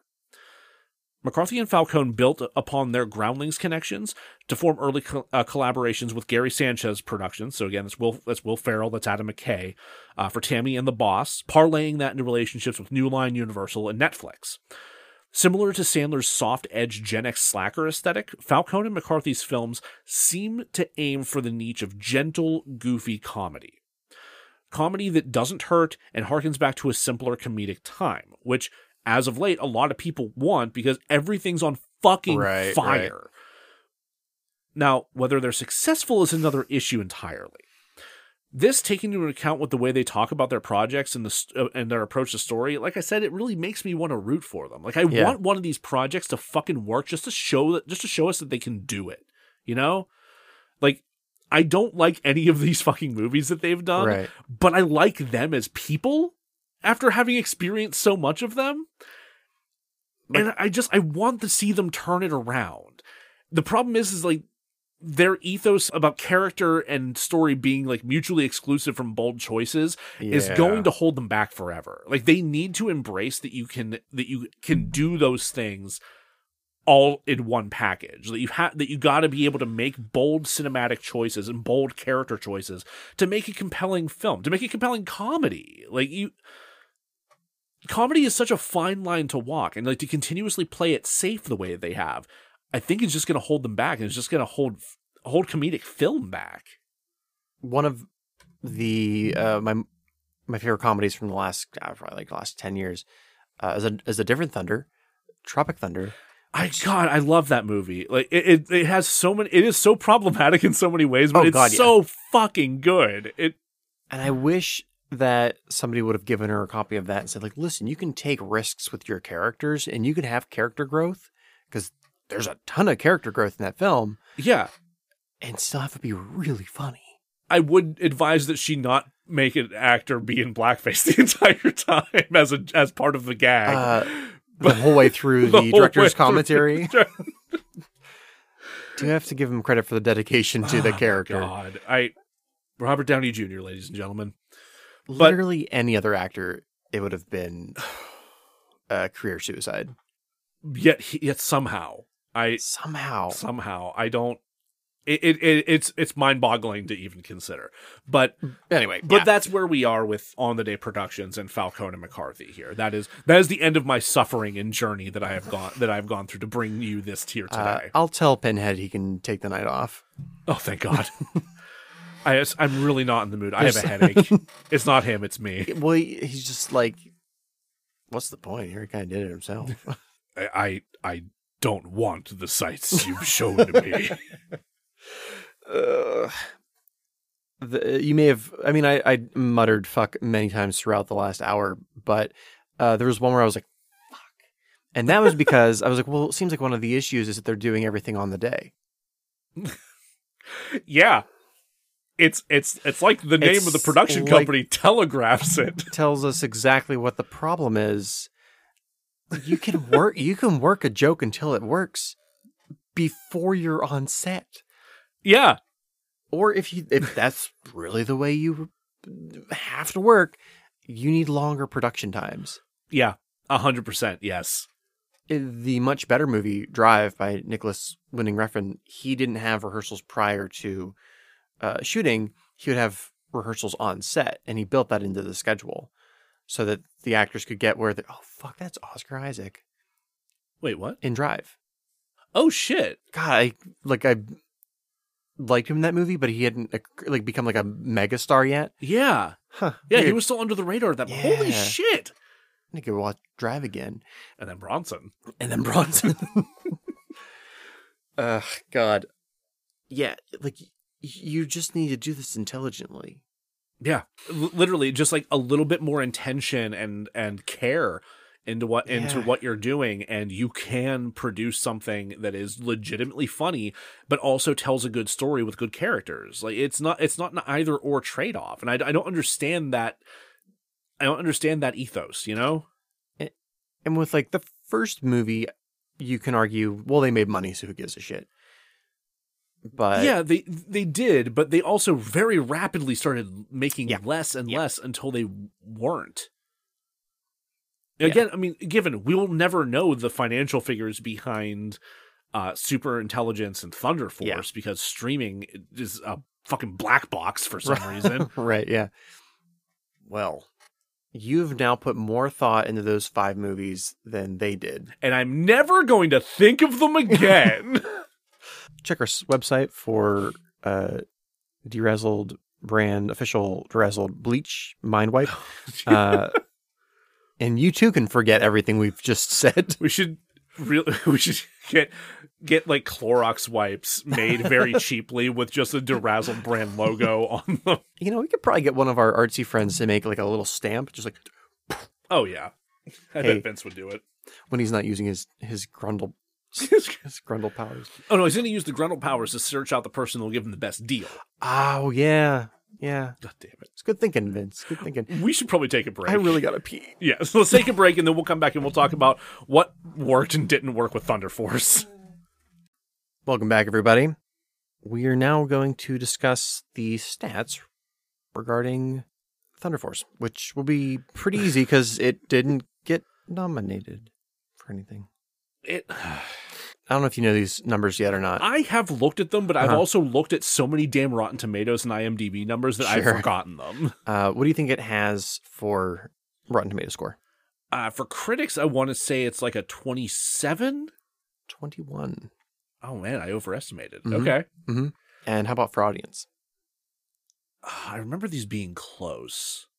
This is like one of the rare occasions, if I'm not mistaken, where audience was like surprisingly close to the to the critic score. 24? 22. 22. Yeah. Damn, it was that close. There was one of the other movies you said had a really close critic to audience. One of them was identical. I think Super Intelligence, they were both 31%, if I'm not mistaken.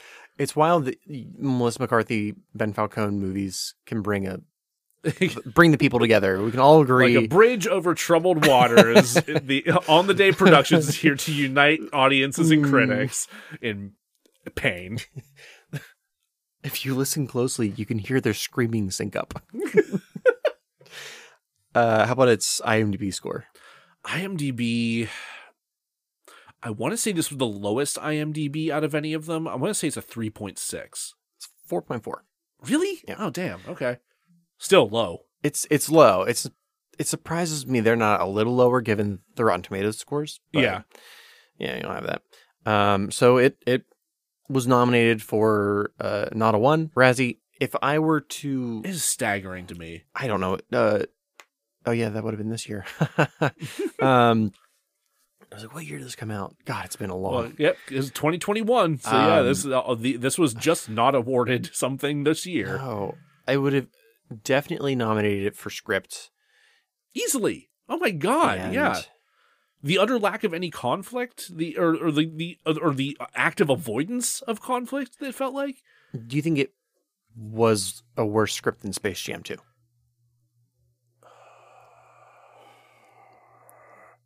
I feel like there's more connective tissue in Space Jam 2. It's just not good tissue. Man, that movie makes me so mad. I know that one specifically. Oh God. I agree there's more connective tissue in Space Jam 2. Aside from that, I think they're on par in terms of how fucking bad these scripts are. They're bad in different ways. Yeah. That just happen to equal out.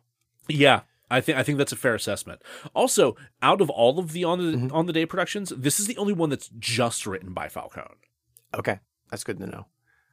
I would probably also have nominated them for worst director. Mm-hmm. I don't know that this is her worst performance, but I probably would have nominated Melissa McCarthy. I think, I don't know. I don't know if she would won, but I would nominate her. I don't know if you know what? For the sheer reason of getting Diana the musical out of that category, then yes, I would nominate Melissa McCarthy then. But I agree. I don't think that she should win necessarily. Then again, I haven't seen any of the other worst actress nominees. In season 18 of DeRazzled, we'll have watched every movie that came out that year. I think she may have gotten away with not getting nominated if not for that awful fucking Urkel impression. Oh my God, that goes on for so goddamn long. I'm like, who's this joke directed towards? Her. It's just for her. That's it. Like, I barely remember that character. What, and Urkel? Like watching it firsthand. Oh, sure. Yeah. I'm aware, like, culturally. Well, that's the Urkel's like a Garfield in that he kind of transcended the source material to become like he's just like a presence that continues to haunt Jaleel White to this day. I'm just imagining like a Garfield and an Urkel like kaijus like fighting over the city of Hollywood. God. Just lasagna and... Can I admit something on air? Yes. I fucking hate all of the Garfield memery around. Like, I love cosmic horror. Yeah. Like, that's my shit. Oh, wait. So like... It is specifically... You're not a fan of I'm Sorry, John? No. Really? No, I'm kind of surprised by that. I think because like I grew up and I really liked Garfield as a kid, so it's that like one thing I'm like, leave this small little pure portion of my childhood alone. And like, not only are they corrupting it with the movies, the live action movies, which were the fucking worst, but then to make it a cosmic fucking horror that is truly upsetting. Like, it is deeply upsetting. Yes. If the character was named Heathcliff, I would be like, I'm quite impressed by your ability to write cosmic horror. Like, it's really good. But that it's Garfield specifically hurts me. See, I think with Heathcliff, you have to write him into like a parody of 19th century literature. Like it's like he's just taking the role of Heathcliff from Wuthering Heights. Yes. But he's the cat. He's the trash cat. Voiced by Tom Hardy. No, oh my God. I think, did he play Heathcliff at one point? Did he? He might have. I'm not entirely sure. No, God. Now I'm just replacing all of Tom Hardy's characters with Heathcliff the cat, and that makes Bronson way more uncomfortable. Bronson is very uncomfortable. I do like him in Dunkirk. Oh man, he'd that be would pretty be fun. good. Heathcliff as the bomber pilot. Inception. Oh my God. See, this is the meme I'd be okay with, but Garfield, no Garfield, all of that shit. See, Garfield, no Garfield's both funny and sad. It's like the first 2 or 3 I read, I can laugh at it, but then the more I go on, I'm like, I don't feel good about myself. I mean, I feel bad for John. Yeah. But that's it. I feel fine about myself. All right, let's move on. It's starting to gag. We don't want to sully this Garfield kaiju that you've summoned. No, the kaiju's fine. The cosmic horror. Anyway, I nominated Melissa McCarthy. That's right. I'm like, how the fuck did we end up here? Yeah, that was a hell of a tangent. Yeah, so we nominated Melissa McCarthy for worst actress. I think we have to nominate Octavia Spencer for worst supporting actress. I went back and watched Hidden Figures the other day, specifically to remind myself that she can act, because we have a similar problem in this as we have in Space Jam 2 with LeBron James, in that he's so bad in that movie, it seems like he's never even been in the same room as a script. Yeah. In this, she is so lacking in any charisma or emotion that it feels like she's never acted before. She feels like she's taking some really strong painkillers. Kinda, yeah. Like she feels kind of just deadened. Yeah. But you go back and you watch her in other movies, she's fantastic in Hidden Figures. Is she more emotive in other films? Yeah. Oh my God, yes. The fuck? In both overt and subtle ways. Huh. I would not have guessed that based upon her performance. Yeah. No, she absolutely deserves the Oscar that she won. She absolutely deserves the recognition she has as an actress. It's just not there in Thunder Force. And I've seen people talk the friendship is so well portrayed between the two of them. I'm like, did we watch the same movie? They're bad friends. There's no reason for them to be friends at this point. We get the entire backstory of how Melissa McCarthy's character fucked up her entire plan, and her the whole narrative that the one was holding the other back, and one didn't think think very highly of the other. It's a coin flip whether or not they're actually going to adhere to that during any part of part of this narrative. Aside from them, I don't think anybody else needs to be nominated. No, I think everyone else is, maybe Pom Klementieff.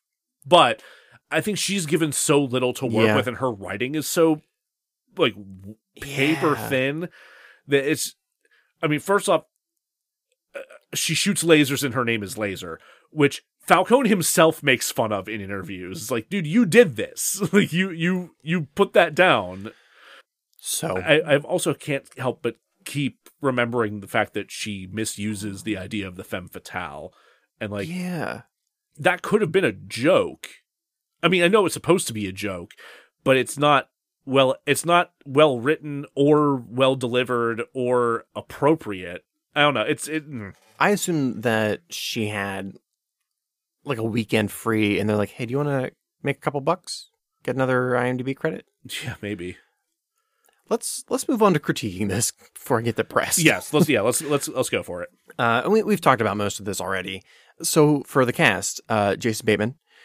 Bateman's absolutely the best part of this film. I also didn't mind Melissa Leo. I didn't mind her either. The way she's written, she's kind of like one of those characters that, like, if you've ever watched the terrible YouTube channel Cinema Sins, she's one of those characters that would be pointed out on that channel as being good at Cinema Sins. I am not familiar with this reference. It's fine. Gotcha. But yeah, no, she comes across as like this grounding critical voice throughout the film, and I think she plays it very effectively. It's just I think the twist with her, I hate the twist. The twist is both unearned and super easy to predict. Yeah.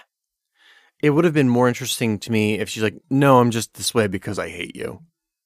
Like, that would have been funnier to me than the kid that like kept bringing drinks that disappeared in the middle of, like, have him be the guy that. Oh my gosh. Yeah, it's actually a revenge plot from him, from the fact that McCarthy for getting fired because completely shat on him and made him feel bad and anxious about his job performance for no reason. Yeah. I was reading what I wrote for, like, what did I say worked for the story? And here's what I wrote. So bland that it's easy to forget, leaving nothing more than a weird taste in your mouth. Is that kind of filmy? Is it? You remember when... I'm going to hate listening to that part. Mouth. I'm going to edit it, for God's sake. We just actively chose to do mouth sounds as a bit. Like, I have to keep those now. So yeah, there's not a specific, aside from the raw chicken, there's really nothing that's like stuck with me that I'm like, oh God, I wish I could forget that. Besides the Urkel, which I had successfully forgotten until you brought it up. I would remind you. I'm never going to not. As far as themes go, I like the idea of seeing a middle-aged superhero. Yeah, that's the thing. Like, the base idea, like with a lot of these movies, the base idea is not bad. I like the idea of middle-aged female superheroes. I wanted to incorporate that into the fix. I don't think I quite did it as well as I'd like to. Okay. As far as production, that fucking chicken looked like chicken. You know, I will say, for as fucking gross as it was, they really did a good job crafting it. Because the first time I watched it, I had no idea that was going to happen. Because why would I? It's absolutely disgusting looking. But then whenever you learn that it's actually like very thinly sliced pear that's been like colored and molded to be in the shape of consistency of raw chicken, then it's impressive. Yeah, like it's the props department. Like, congrats, guys! You're disgusting, but congrats. Yeah, it's still gross and you're perverts, but God, it's really viscerally effective. Like, it still makes me uncomfortable even knowing what it is. And then I didn't know where to put this, so I just wanted to bring up. There's an original song for this? There is an original song for this, which I pointed this out to you when we watched it together. Because you didn't watch... No. As soon as I could get out, I got out. The first time, you just turned it off as soon as you fucking could. Yeah. I actually listened to the song. Because one of the things that like I noticed the first time I was watching it was there was that chugging metal riff that kept going throughout some of the action scenes. And I'm like, oh, that's kind of neat. You don't see that very often. And then like they just did the same thing with it and did nothing interesting with it the entire time. And then you come to learn that they got Lizzie Hale from Hailstorm, Corey Taylor from Slipknot, Scott Ian from Anthrax, and like a bunch of other people from other metal bands to like do a super collaboration for this fucking Thunder Force theme song. And it's not a good song. It's not a good song. It's very much not a good song. Yeah, it's not something I liked, but it is interesting. It's interesting that it happened, I guess. It's no Addams Family rap. Fuck. So the thing that kills me about that song is The Addams Family rap or this one? No, this one, Okay. the Thunder Force one, the not Addams Family rap. The thing that kills me about it is like those are like the people they got are like so prolific and well known in the metal world. Right. How fucking much money did they pay them to do this? That's a really good question. That's the other thing. Like, again, we will never know the budgetary information for this fucking film because Netflix never tells anyone anything. We have minor hints about money from Ben Falcone in interviews. Okay. Very minor. Specifically, he refers to Superintelligence as having like a mid-level budget. Okay. Which, like, considering how cheap their movies are by today's standards, like, I don't know if that's like another $30 million budget or a $40 million budget. Sure. He refers to Thunder Force as a very expensive movie. Okay. But not expensive enough to show the bus crashing into a fountain. No, apparently fucking not. Not expensive enough to make The Wire work believable. Like, well, in order for that to have worked, they would have needed time to train, which apparently they did not. I given how fast a lot of their productions have gotten, I highly doubt that they had that time, especially considering how many other movies McCarthy does on a regular basis. Yeah. Like, on one hand, the reason they're probably getting made is because of how quickly they make these movies. I would not be surprised. Yeah, because you're not getting severe delays and whatnot. Like, you know they can churn these out. They just shoot them over a summer. Suck. Yeah, they're just not good. Anything else that worked for you? Whew, boy. I mean, we mentioned that Ben Falcone was pretty good in his role. Yeah. In his little cameo. Kenny, appearance. I think? It's Kenny. Yeah, he's Kenny the henchman. Yeah. I actually think like the henchman gags kind of worked. There's a couple that went on a little too long, but again, yeah. And Kenny's is chief among them, I think. Like his scab, I think, is focused on way too much. I mean, honestly, the fact that he survived being like super tased in the face for as long as he did is kind of wild. Right. But like that kind of speaks to his ability as a comedic actor. And I mentioned there was another performance of his that I really liked, and I didn't get I forgot to actually mention it. In Life of the Party, he is driving Melissa McCarthy to her parents' house, and they're talking about what had just happened because this is right after she'd gotten the divorce bombshell dropped on her. And her husband drove off in their car. So she calls up for a ride to get to her parents' house, and she's talking about all of this, and he's like, "Yeah, no, this is absolutely crazy. He would do this to you. I never would have thought." Yeah. And then the conversation ends with, "Well, here's your stop. Thanks for riding with Uber." So he has this like really heartfelt conversation with her about this horrible thing that just happened, and it turns out he's her fucking Uber driver. He's never seen again for the rest of the movie. It's actually a pretty good bit. Okay. All right. I would like to see him do that and not the writing part. He needs to stop writing, honestly. It just... Which was the one he didn't write? Because that was Superintelligence. Okay. Yeah, actually, now that I mentioned that, no, he did write Life of the Party. So that, yeah. I think honestly, I think it's mostly directing. I think he needs to step down from the director's chair, which he does seem to be open to doing. What with Michael McDonald and supposedly another one of their coterie. There's a script supervisor that's been with them since the very beginning. Sheila Waldron is also like stepping up into the director's chair for God's Favorite Idiot at some point, at least according to Falcone in interviews. So it is interesting to see that he is kind of starting to take a step back from that role. And who knows? Maybe that's the key. Do I want to watch it? No, but if somebody else watches it and tells me that it's not bad, I will believe them. If I see reviews saying that God's Favorite Idiot is actually good, I will give it a chance. Thank you for taking that bullet for me. I'll take that bullet for everybody. But aside from that, no. If I see one more thing saying Ben Falcone needs to stop, then I'm not even going to think about it ever again. So there's not a whole lot to talk about here, but what didn't work? Don't you do that to me. Don't you fucking do that to me.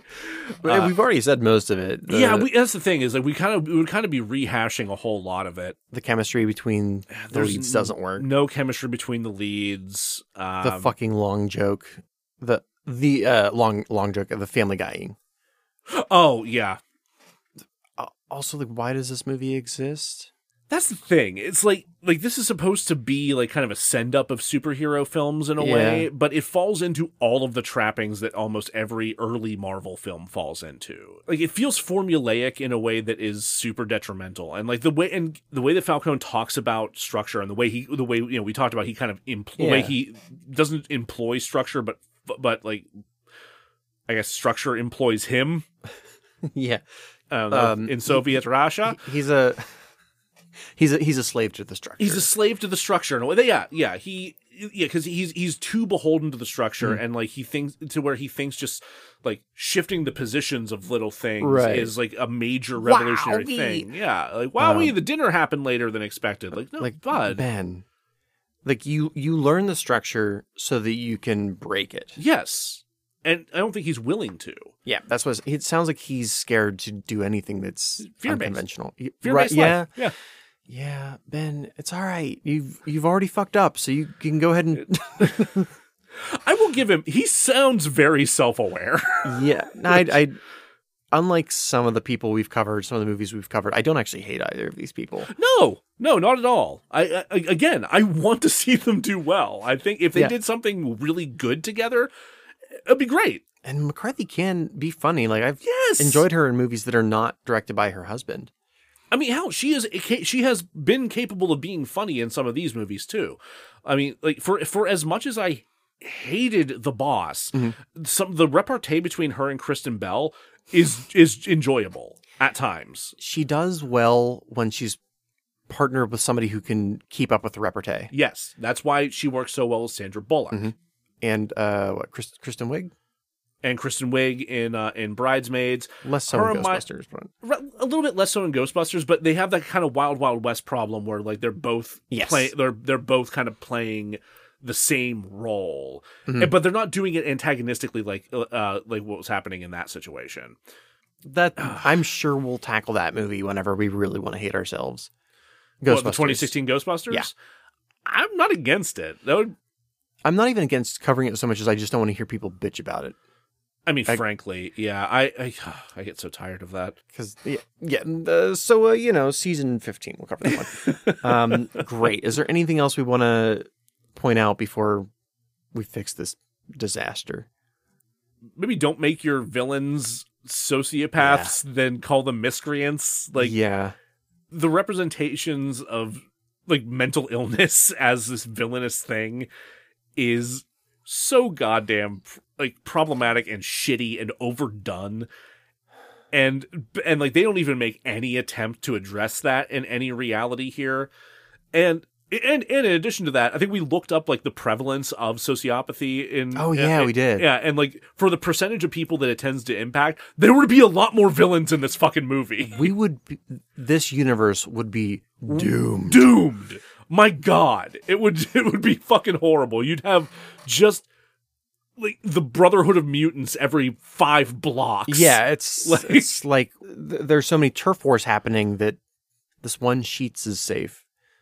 Sheetz is a gas station. Look at a gas station for those of you who don't know. It's delicious. They're made to order food. It's absolutely fantastic. Hot dogs ain't bad. Hot dogs ain't bad. Oh, hot dogs ain't bad and also cheap. Oh yeah, you can stack them with so much the stuff. The number of times I drunkenly wandered into the like IUP Sheets. I used to live right across from one of them. It's dangerous. It was so dangerous. I got hot dogs all the time. Speaking of hot dogs, cheese bites. Weren't those hot dog fingers really funny in that? God damn it! God, like they were, and they were also deeply troubling. See, that feels like a joke that should have worn itself out, but it didn't. They somehow kept making it better. And I think it's because we're talking about Everything Everywhere All at Once. If you haven't seen that, as much as I love the Batman. And I love Batman as a character. I think this might actually be my favorite movie of the year. It's easily my favorite movie of the year so far. If not, it's tied for top with the Batman. I mean, the Batman was real fucking good. I think I had a much more powerful reaction to this. I think we've abandoned Thunder Force to just talk about good movies. It's so good. I think the reason the hot dog fingers works is there's a world within the world within the world. Yeah, where people have hot dogs for fingers. I think that running gag works because they're not playing it for a joke. Yeah, that's the thing. It's just it's accepted as part of that world. Like, Yeah. it is visually upsetting and a joke to us. Yeah. But to Michelle Yeoh and Jamie Lee Curtis in that moment, it ain't. It's just a fact. And I think that's why a lot of those bizarre moments work, is because the characters accept that as a normal part of whatever world they're coming from. Yeah, it's not extraordinary to them. It's absolutely normal that they bite into their lover's fingers and it sprays condiments all over their face, and they then play piano with their feet. And that's why you can have a moment, because the characters are being so sincere to their character, the actors being sincere to their character. You can have moments where Michelle Yeoh is stroking Jamie Lee Curtis's face with hot dog fingers, and it's both disgusting, funny, and sentimental sweet. and touching and sweet. Yeah. You can have a 10-minute long conversation in subtitle with two rocks. Overlooking a canyon. It's the best scene I've ever seen in my life. The entire theater will be silent and will cry. Yeah. Two rocks.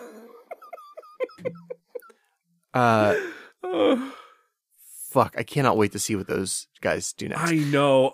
Please, Daniels, give me more. God. So before we continue to talk about that movie for the next hour, because I easily could. Yeah. Let's just go ahead and take a break, and we'll come back and we'll try to fix this disaster. Yes, we will. I'm the Geeky Dad. And we're the Multiverse Kids. And sometimes we review movies, shows, or books. But all the time, we have fun. Join us every week and listen to our show. And sometimes we might even have a special guest. So join us at the Geeky Dad Podcast. Welcome back to DeRazzled. We are going to, now that we've razzied Thunder Force, we are going to DeRazzle it. And I'd like to start with our casting. Oh, real quick, if it wasn't clear, this should have been Worst Picture. I don't know if we actually explicitly mentioned that. Here's the Golden Ghost Cookie Cutter. It's the DeRazzled. Oh, right. No, we did talk about that. I'm just delirious because of all the research I did. I just wanted to show off my cookie cutter. It's a good cookie cutter. Jesus. I don't think this movie would have happened without Melissa McCarthy. No. So I would love to recast her, but it wouldn't make any sense. I think based on the rules of the game here, I don't think we can get away with recasting her. So what I did instead was I recasted Emily. You recast Octavia Spencer. Yes. I know she can act. I don't think she works with McCarthy. I think she could work with McCarthy. I don't think this was the role, and I don't think that she should be directed by Ben Falcone. Agreed. That, and I also kind of just missed this actress. I really miss Yvette Nicole Brown. Oh, I haven't seen her in anything in a minute. Yeah, I love her. She's in, I know her mostly from Community. Yeah. I know she's done some other film roles, but... Oh, yeah, she's been in a whole bunch of stuff, TV and film-wise. She's also like a Walking Dead super fan. Really? Yeah. Huh. Yeah, back whenever I was like really into Walking Dead and like watching it as like keeping up with the seasons and watching Talking Dead.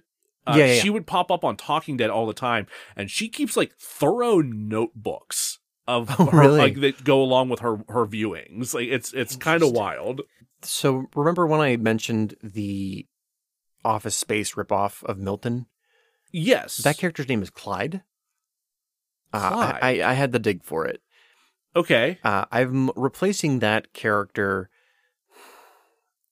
Okay. There's who I would cast if I was directing it, and then there's who I'm going to cast for this project. Okay. I'm replacing the actor with Brian Posehn. Yes, who is great. Like I have nothing against him. Yeah, no, I fucking love Brian Posehn. But who I want is Bruce Vilanch. Like, oh man, Bruce Vilanch would be so much fun. Yeah, and like again, if this was our movie and I was directing it, first of all, Melissa McCarthy wouldn't be there. No. So I could find a lead actress that would work a little better with Bruce Vilanch.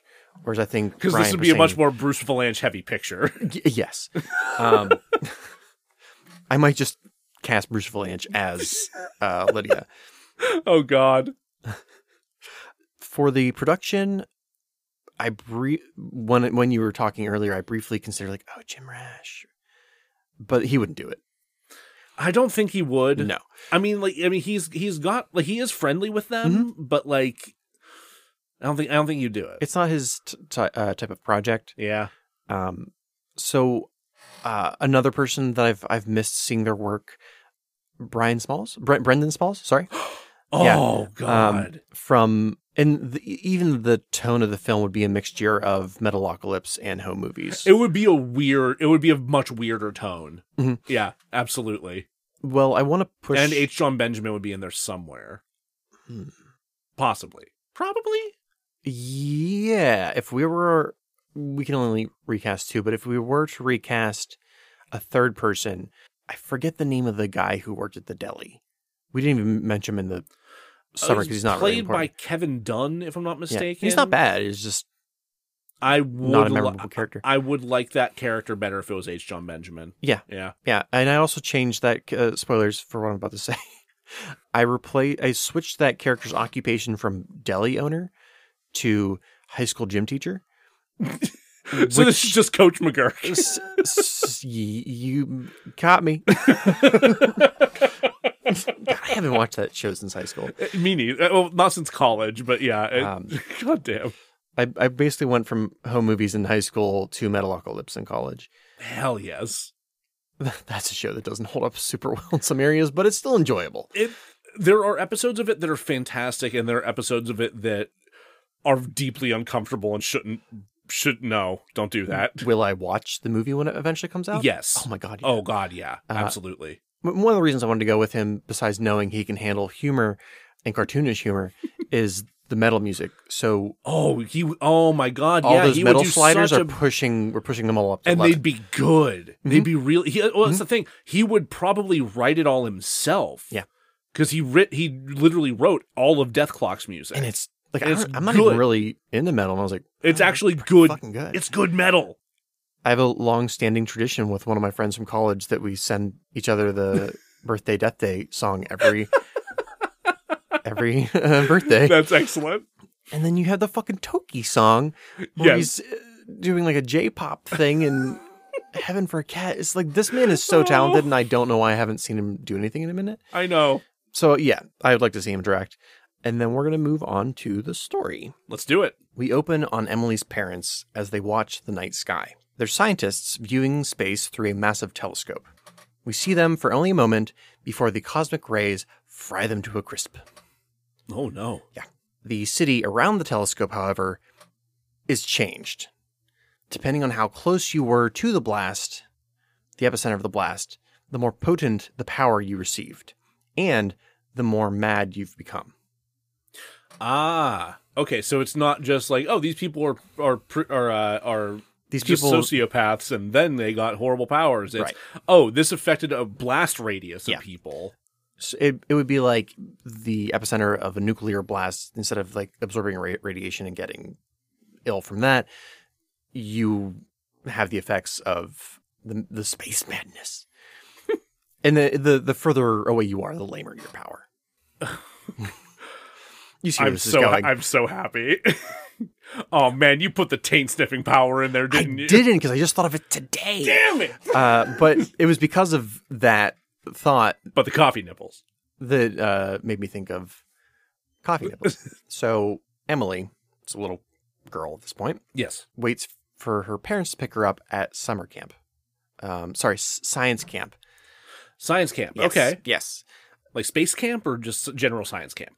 My parents didn't love me enough to send me to one of those. I don't know. What are those?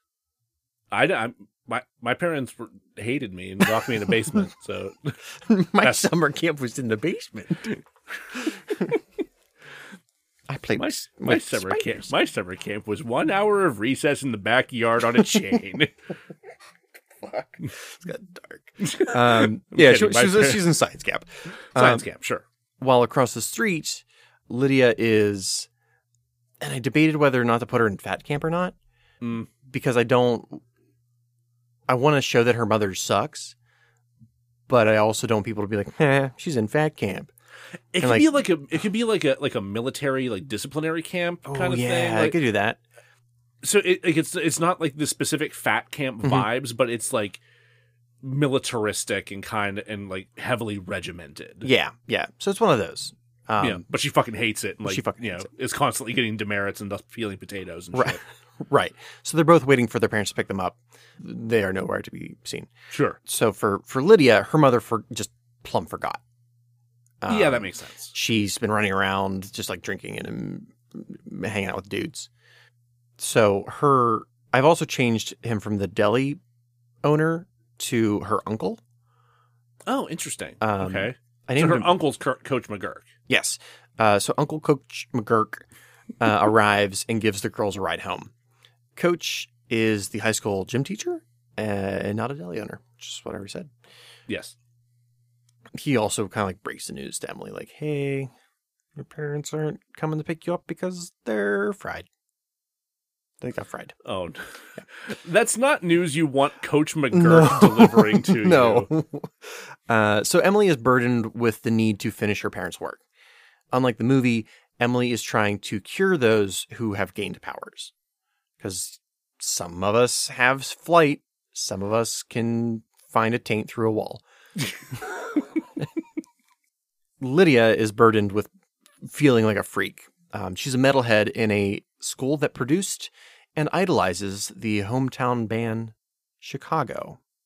I really like that, both just because of who I am as a person, but also because of who McCarthy is as a person. Yeah. Because she went through a goth phase. Okay.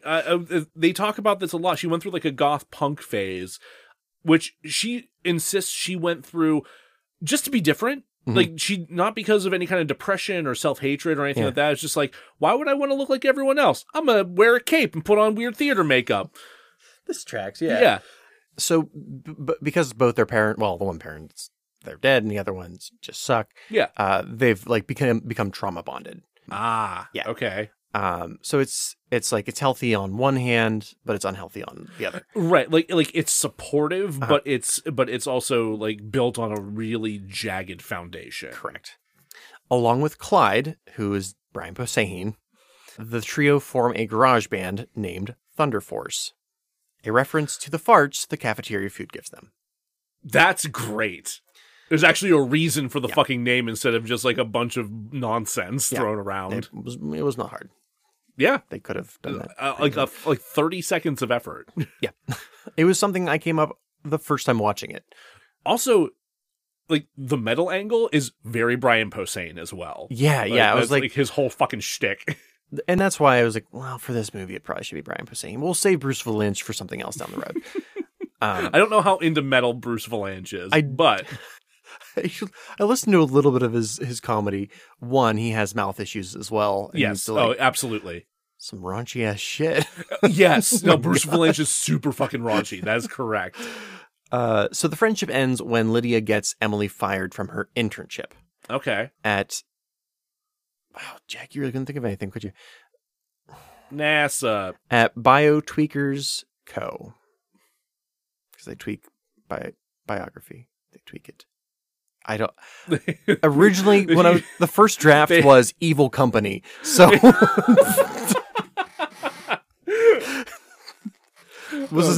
sweet Jesus. I'd used most of my creative energies elsewhere. It's like Evil Co, which is probably better than Tweakers. So we're just going to call it Evil Co. Evil Co. Sure. The CEO of Evil Co, Ted Bundy. I didn't see that coming at all. I didn't either. What was I doing? Oh, I know what I was doing. I named him Ted because that's also like a go-to. Like, I either put like XXX to like fill in later, or I'll just like they're like Ted, Steve, Evil Co. Sure. And then I was like, I'll just keep it. So now he's Ted Bundy. Ted Bundy, CEO of Evil Co. So Ted Bundy personally asked Emily to come work for him as a favor to her parents, who used to work for his own father. Not at Evil Co., but... Yes, at Evil Co. Yes, at Evil Co. Yeah. Okay. Which I guess is kind of a spoiler for later on, because you can't really oh, your parents worked for Evil Co., huh? Oh, Wonder what they were up to. Really helping the world. Yeah. Spoiler. We immediately cash in the Chicago joke using the song If You Leave Me Now as Lydia and Emily part. Okay. Which don't listen to it because it will get stuck in your head forever. It's in your head right now, isn't it? Yes. When I was upstairs writing this draft, and added the Chicago joke, and I was listening to their music because I came up with the Chicago joke first, and then I was like, I can't remember their music. So Belinda came was like, hey, you okay in there? Yep, just writing Thunder Force. We see Lydia go to the high school reunion, not looking for Emily, but looking for Emily. She's like, oh, I'm not here for her, but she show up. She's reminded she's a loser because she didn't get along with these kids in high school. Why was she now? Sure. She gets blackout drunk and takes a cab to Evil Co. She is saved from arrest by Emily's daughter, who says that she's a guest of Dr. Emily. Daughter recognizes her from some old photos that are at her grandmother's house. So while Tracy runs to find her mom, Lydia snoops around the lab. It is clear that Emily is kind of like the molder of Evil Co. She's placed in the basement and ignored by the rest of the business. Lydia notes the large amount of super jacked mice. Okay, good. Evidence of testing. Right. When she sees a bunny, she tries to set it free, only to find out that it breathes fire. Oh, damn. We had elemental powers. Yeah. Okay. Panicking, Lydia chases the bunny, tipping a tray of syringes that all miss her, except for one. Meanwhile, the fire rabbit has caught the bottom floor of Evil Co. on fire. Emily arrives just in time to see Lydia's one massive right arm, her lab on fire, and hundreds of yoked mice jumping through walls. Oh, that's a great image. I love that. Fucking swole-ass mice just escaping by any means necessary. Right. Not only is Emily fired, but so is her lab partner and life partner, Allie. Right. Lydia is freaked out by the hero juice she was just injected with. She's afraid that since she now has powers, she's going to be evil like all the other people that have powers. Ah, okay, yeah. So there's that stigma. Mm-hmm. Emily wants to abandon her ass. She's pissed, right? Mm-hmm. It's Tracy that argues that you can't just leave her with one jacked up arm. So it's less that she might explode over the weekend because reasons, right? Because your cardiovascular system has increased by 1,000%. Yeah, it's more like the one Looney Tune episode where I think Tweety Bird has a giant arm or something like that. I can't remember. Sure, why not? The Tweety Bird Trogdor episode. Right, yes. yeah, you know the one. So they both sit on the side of the curb. So Allie and Emily and Lydia and Tracy are all sitting on the curb as Evil Co. is on fire behind them. And the fire department's putting it out. Their fire suppression systems suck. Yeah. That one rabbit really caused some trouble. And while that's happening and they're the fire's being put out by the fire department, Laser Mantis zips by on her way to commit crimes, and impressed, she gives him a nod. Nice. Yeah. Respect. Yeah. Game recognized game. Jumping to Uncle McGurk's place, Lydia, Emily, Allie, and Tracy come up with a plan. Lydia needs the rest of the hero juice to even out the, arms issue. She can't just have one massive arm for the rest of her life, but they need a lab. Yes. That's when Coach says he'll sneak them into the high school science lab. Okay. Brian Posehn. Is it Posehn? Posehn. Yeah. Really hitting that H. Yeah. Posehn. I'm pretty sure it's Posehn. Posehn is now the chemistry teacher. Yeah. And catches them. Breaking in the building. Oh, man. But he's the cool teacher, so he makes a deal with them. He won't turn them in if they let him be a part of the superhero team. And they're like, what the fuck are you talking about? We're not a superhero team. And he's like, yeah, you are. You're jacked. You're super smart. you're a lesbian. And he dubs them, we're Thunder Force. After Like the band. Like the Remember? band. At this point, this is when we learn that Emily specifically can mind control the yoked mice. Oh. Through a device that Allie has created. So she's not invisible. She's not invisible. It was Thank stupid. God, No, because invisibility is a creepy power, and B, it was not used well in the fucking movie. No, it's like, just stand over there and don't get noticed. And tase people from time to Yeah. time. Yeah, mind controlling yoked mice is way fucking better. Right, it's like what Aquaman does with fish, but with swole but with mice. that fucking lift. Yeah. Just But the hat, the device basically looks like Disney's like signature Mickey Mouse ears cap. oh my God. So that like the mice can Yeah, obviously the Mickey ears are like the signal. right. Do my bidding. Fuck. So the corner store fight scene, I pretty much want to keep that as is. I would choreograph it better. Oh yeah, no, it's not like a 1-to-1, but like narratively. Narratively, I do like that as like a testing of their ability. But yeah, it's such like a clunky mess the way that it's put together in the film. Yeah, I agree. I agree with keeping it. In the introduction of Jason Crabman, and then I want immediately after that a Ghostbuster style montage of like the city beginning to like meet them and trust them because they're so used to people with superpowers being evil. Yes. And also that like montage from Ghostbusters is like really good. Yeah. Absolutely. And the montage ends with Ted Bundy, who is now running for mayor. So is Ted Bundy Bobby Cannavale? By the rules that we've established, yes. Okay. So he's Ted Bundy instead of the king. Yes. Yeah. He's like, I'm not related. It's just a name. I don't know what to tell you. Like, I'm not evil. You can call me Theo. Teddy. Ted it is. Okay. He'd also have to play like a much older version of himself, given our roles, but whatever. Because he gave them the internship when they were young, so now he'd have to have like old people makeup. Or we can cast Willem Dafoe. Those are the two options, the only two. Or we can have Bobby Cannavale. Yes. Be young Willem Dafoe. I don't like that at all. No, that's bad. That feels really weird. Like, what happened to you? How did this happen? Oh, God. Bones melt? You know what? Choose your own adventure, audience. The options are laid out before you. We're sorry? So he's running for mayor now. Yes. He sees his former employee on TV. He's like confused and pissed, but also kind of excited because that means that she has completed the hero formula. Yeah. And thus mildly aroused. And thus he's mildly aroused. And if it's Willem Dafoe, very well endowed. Like upsettingly so. Upsettingly so, in fact. So Laser Mantis asks if she should kill them, to which he's like, no, like, I'm an evil businessman. We'll sue them.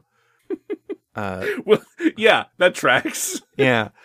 So Lydia has dinner with Jason Crabman, while Allie and Emily have an argument about Lydia.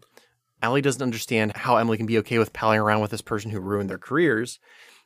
And then after that argument, Allie is served a subpoena demanding that she hand over the formula that they've developed. Because it was started at Evil Co. Therefore, it is property it's of their Evil intellectual property. Yeah, nothing like adding some IP law into your comedy about superheroes. Some irony to that, but yeah.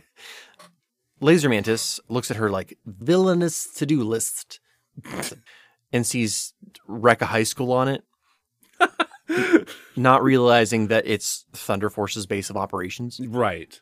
And when she heads there with her goons, After she knocks over the bank, after she Right. desecrates a church, Right. picks up some milk, some eggs, some butter, Piss into the water supply. pisses in the water supply, fuck up a high school. Fuck up a high school. Your choice of which one. She sees her chance to like steal the hero juice, and she's like, well, shit, yeah, I'll do that. That church can wait. That church can wait. However, she is defeated, retreating without the formula. As she does, she shouts a question back at Emily, asking how someone with such cool parents could be so fucking lame. Yeah. Laser knew her parents. I'm about to get to it. Okay. Like the movie, Lydia blindly throws a bus at Mantis. Except here, she hits Brian Posehn with the backswing. So when she like swings it backwards. Worse, Allie has given Evil Co. the formula, fearing further loss for her and her spouse. In crippling pain, Brian Posehn asks Lydia to come closer. Closer. He tries his joke one more time. Knock, knock. Who's there? Asks Lydia. Pushing through the pain, Brian says, your marriage to Ben Falcone is ruining your career. Lydia responds, my marriage to Ben Falcone is ruining my career. Who? God damn it. Fuck.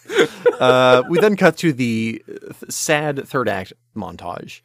Lydia visits Brian Posehn in the church. It ends with Lydia returning to the lab to ask Emily what needs to be done to cure her of her powers. I forgot to write this in the script, but the reasoning behind Emily creating the superpowers formula was so that she could know what to cure. Okay, so she's...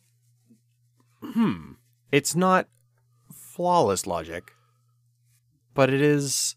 So I guess she's using the creation of it to get as an excuse to more closely examine, because otherwise where is she getting specimens? How is she actually going to look into these powers? Like she can't just like, Batman a fucking empowered person away and dissect them on a table or some shit. Right.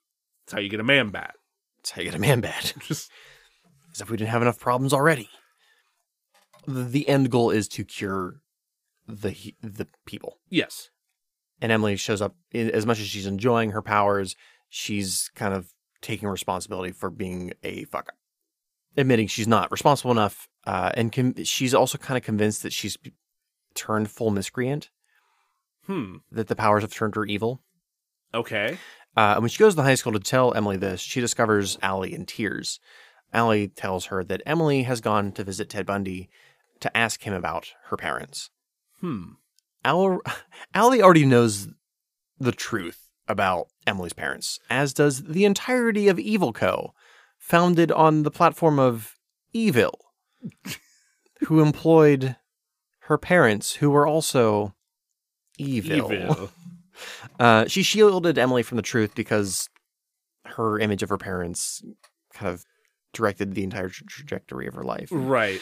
We might need to name the company something that isn't Evil Co. So that actually works a little better, because otherwise she's like the dumbest smart person on the face of the like planet. bio-tweakers? It would probably be like Biogen. or Organics Biogen Yeah. Limited or something incredibly boring. Yeah. Not- Something very innocuous because it's actually Evil Co. Right. You don't go around naming yourself Evil Co. if you're actually evils. Only the good ones do that. So we cut back and forth between Allie and Lydia and Emily and Ted Bundy as they're having this conversation. So like they're both kind of like making this realization at the same time. It's called editing.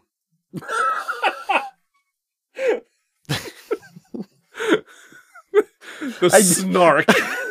Just So we learn that Emily's parents had intentionally opened the hole to space to let the space rays in, the cosmic rays. They wanted all that power for themselves. But they just stretched the butthole too wide, which let in all the cosmic You gotta be rays. careful with that sphincter. If it gets out of control, everything's tearing and there's just cosmic radiation everywhere. They had no idea it was going to be so potent. Ready to give up, Lydia is visited by Tracy, who tells her that her mom never came home after having visited Ted Bundy, which that'll happen with the Ted Bundy. Specifically, yes. Specifically. Lydia tells Tracy that she'll go get her mom, except when she arrives at Bioorganic Limited and not Evil Co. anymore, she is attacked by Emily. Emily has accepted that she is a villain like her parents. Oh. Emily's yoked mice overpower Lydia long enough for Ted Bundy to deliver his supervillain speech. It so happens that years ago, he was only close enough to the blast to get lame superpowers. Specifically... He's the taint sniffer. Worse. Prehensile nipples. Ah! No! At last... Why did you do this? The prehensile nipples predates all the other terrible powers that I've come up with today. Oh, God. It gets worse. Grabby nips. At last, he can take the formula and get sweet superpowers like super strength or flight or whatever, which he then takes the formula, but instead of super strength or flight, his nipples shoot out through his shirt, extending like two meaty whips. Oh, no. Wait, so it's just like augmented the power that he already had? Yeah, it just made him more. God. Before they were like little like pinkies. You know, you got like little rat tails. Like I was thinking they're like giant 5 to 6 feet long, and it's still prehensile. My nipple bull whips. Pretty much, yeah. In the ensuing madness, Jason Crabman frees Lydia, who pushes Emily into an adjoining room. Jason Crabman then fights Ted Bundy, the nipple whip man. So crab claws versus nipple whips. Yes. He reveals that he too is on the outer rim of the blast, a young boy playing with his pet hermit crab. Only now does he realize that he never had to be evil. His boss chose to be. Yeah. A crab nipple whip fight ensues. Lydia and Emily fight. Is there something you want to say? No. I hate it. I hate it so much. It gets worse. Of course it does. Go on. Lydia and Emily fight, Lydia telling her that she can't be evil. She was always the best at everything, her moral compass. While Lydia was the fuck up, she always could rely on Emily to steer her in the right direction. She admits that her life has sucked since Emily left it. Just as they make up, Laser Mantis arrives to kill them. However, she is lit on fire. By the bunny. Tracy has arrived with her own animal crown, this one looking like bunny ears, because she controls the fire rabbit from the beginning. Yes. And that makes way more sense than just having her be a speedster out of nowhere. We had these 3 powers to choose from, and you get the third one. Jason Crabman has the upper claw. Both the Whipple... Yeah, didn't want to... Almost slipped up there. Both of the Whipple nips clamped in his claws. He goes to clip them, but nothing happens. Oh, no. A look of shock on his face. Jason Crabman says, "My God, he likes it." Oh, no. He's into the crab? The nipple pinching specifically. Well. Yeah, there's nothing wrong with that. Yeah. There's nothing in and of itself wrong with that. Right. But whenever your nipples are, 6 feet long. And 6 feet long prehensile whips of evil, and you're a Ted Bundy. Ted Bundy flexes his nips, and Jason Crabman's claws explode.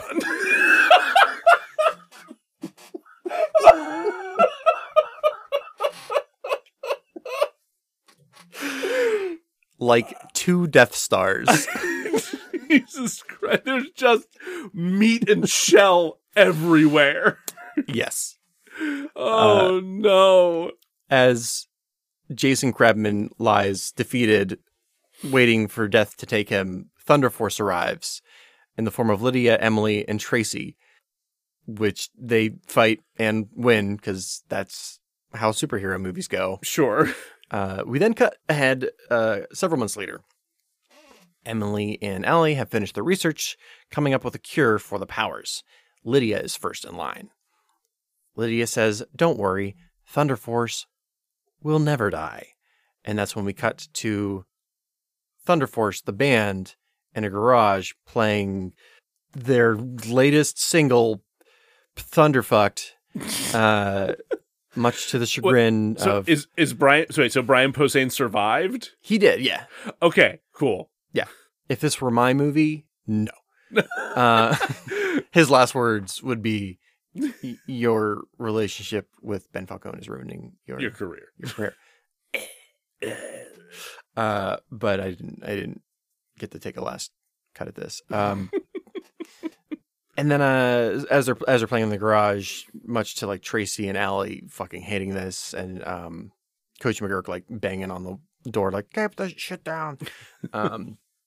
Somebody's like, some evil superheroes like running by having stolen a purse, and that's when Thunder Force reaches underneath their musical equipment and shoots several darts of cure juice into the villain. Oh, okay. Yeah. So they like trank him. They trank him. Yeah. And he tries to like get up and super run again. He just kind of like stumbles. I didn't know how to end this fucking movie. It could have just ended with like the garage song, but it's stupid. I think the garage song over like a montage of them darting various villains or superpowered people around the city, but like as the credits are rolling. Yeah, I mean, it's already a montage heavy movie, so might as well tack that last one on there. Why not? You get some good like sight gags. Like, like some ridiculous setups for them to get the darts to where they need to be. Like maybe like a dark Rube Goldberg machine of some sort. Yeah, I can't decide if I want Jason Crabman to... I think he embraces his powers. Now knowing that he doesn't have to be evil, he's like, no, I've... So do we still get like his tiny claws like growing back out of the stumps of where his claws once were? Yeah. I think we can make him like a real tiny little dart gun for his little claw. He's helping. Hands. He's helping. He's trying his best. He's got his claw hands. He's doing everything he can. And we're going to spend whatever's left of the budget on the CGI needed to retract those nipples back into oh my god Ted Bundy's body. Is going to be a lot of nipple heavy CGI. Yeah. And you know what I was actually thinking of when I wrote this? Besides nothing, it just came out of the cosmic void. Please enlighten similar me. To where what was your brain doing? Well, at first I thought of prehensile nipple because that was gross. Fair. And then I was like, well, it has to be worse because he takes the juice. Yeah. And then I thought of the scene from John Carpenter's The Thing where the person's chest bursts open and there's like weird tentacles flapping about. Uh-huh. And I was like, oh yeah, that. Yep. That tracks. It's hilarious. Perfect for a... Yes, that's hilarious. From the well-known sci-fi comedy, John Carpenter's The Thing. Christ. What have you done? We can now take Thunder Force and my fix of Thunder Force and yeet it into the same Lovecraftian eldritch abyss that birthed Garfield. What's that version called? I'm sorry, John. Yeah. That. Sort of locking those in an airtight case and hurling them into Relia. Yeah. Perfect.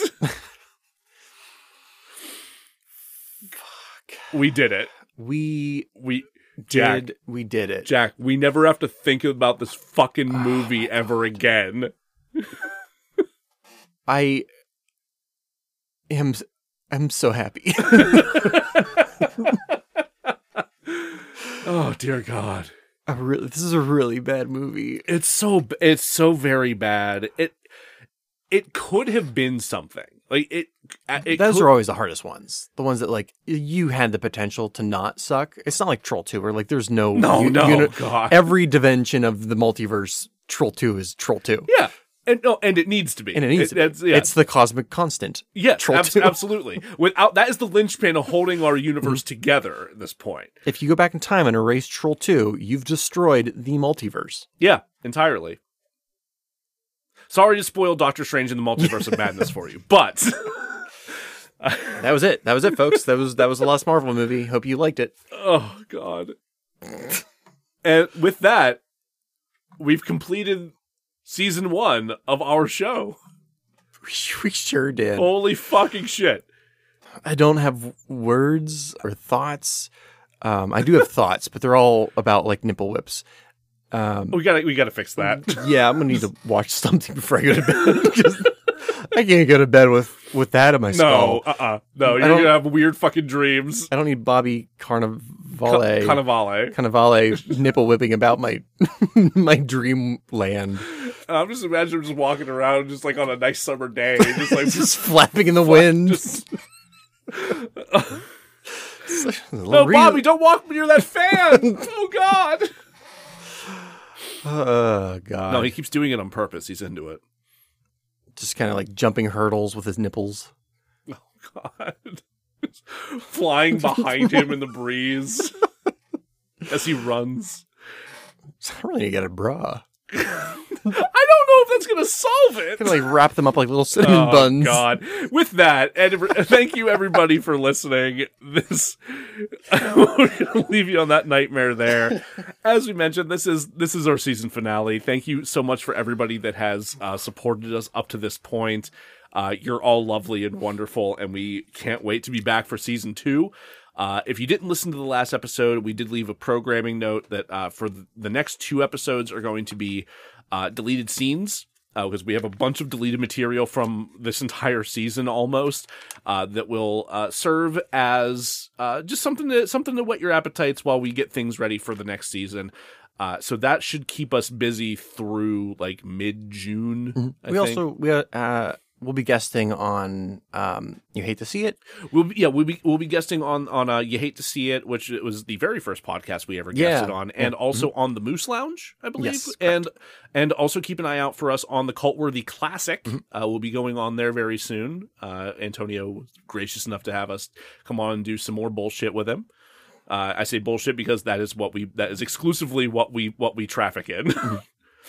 So if you have enjoyed this monstrosity that we have put forth for you and anything else we've done this season, please like and subscribe. Please review the show anywhere you possibly can, whether it's Good Pods, Apple Podcasts, Spotify, Podchaser. Please help other people discover this show so that we have even more people to come listen to our stupidity next season. And if you have any suggestions for things we should cover, or if you want to give a review for any of the fixes that we have put forth, or if you really just want to send us your therapy bills for all the nipple whip related nightmares you're having, please email us at DeRazzledPodcast@gmail.com. You can also follow us on social media, on Twitter at DeRazzledPod, on Facebook at DeRazzledPodcast, on Instagram at DeRazzled_podcast, and on TikTok at Dullboy_Jack. If you had prehensile nipples, they could like hold a bib for you, like when you're eating like pasta. No, because you're gonna get it mixed up with the pasta. You're gonna bite your own nipples, Jack, and it'll be awesome. No. Join us next season. We're sure to razzle dazzle ya.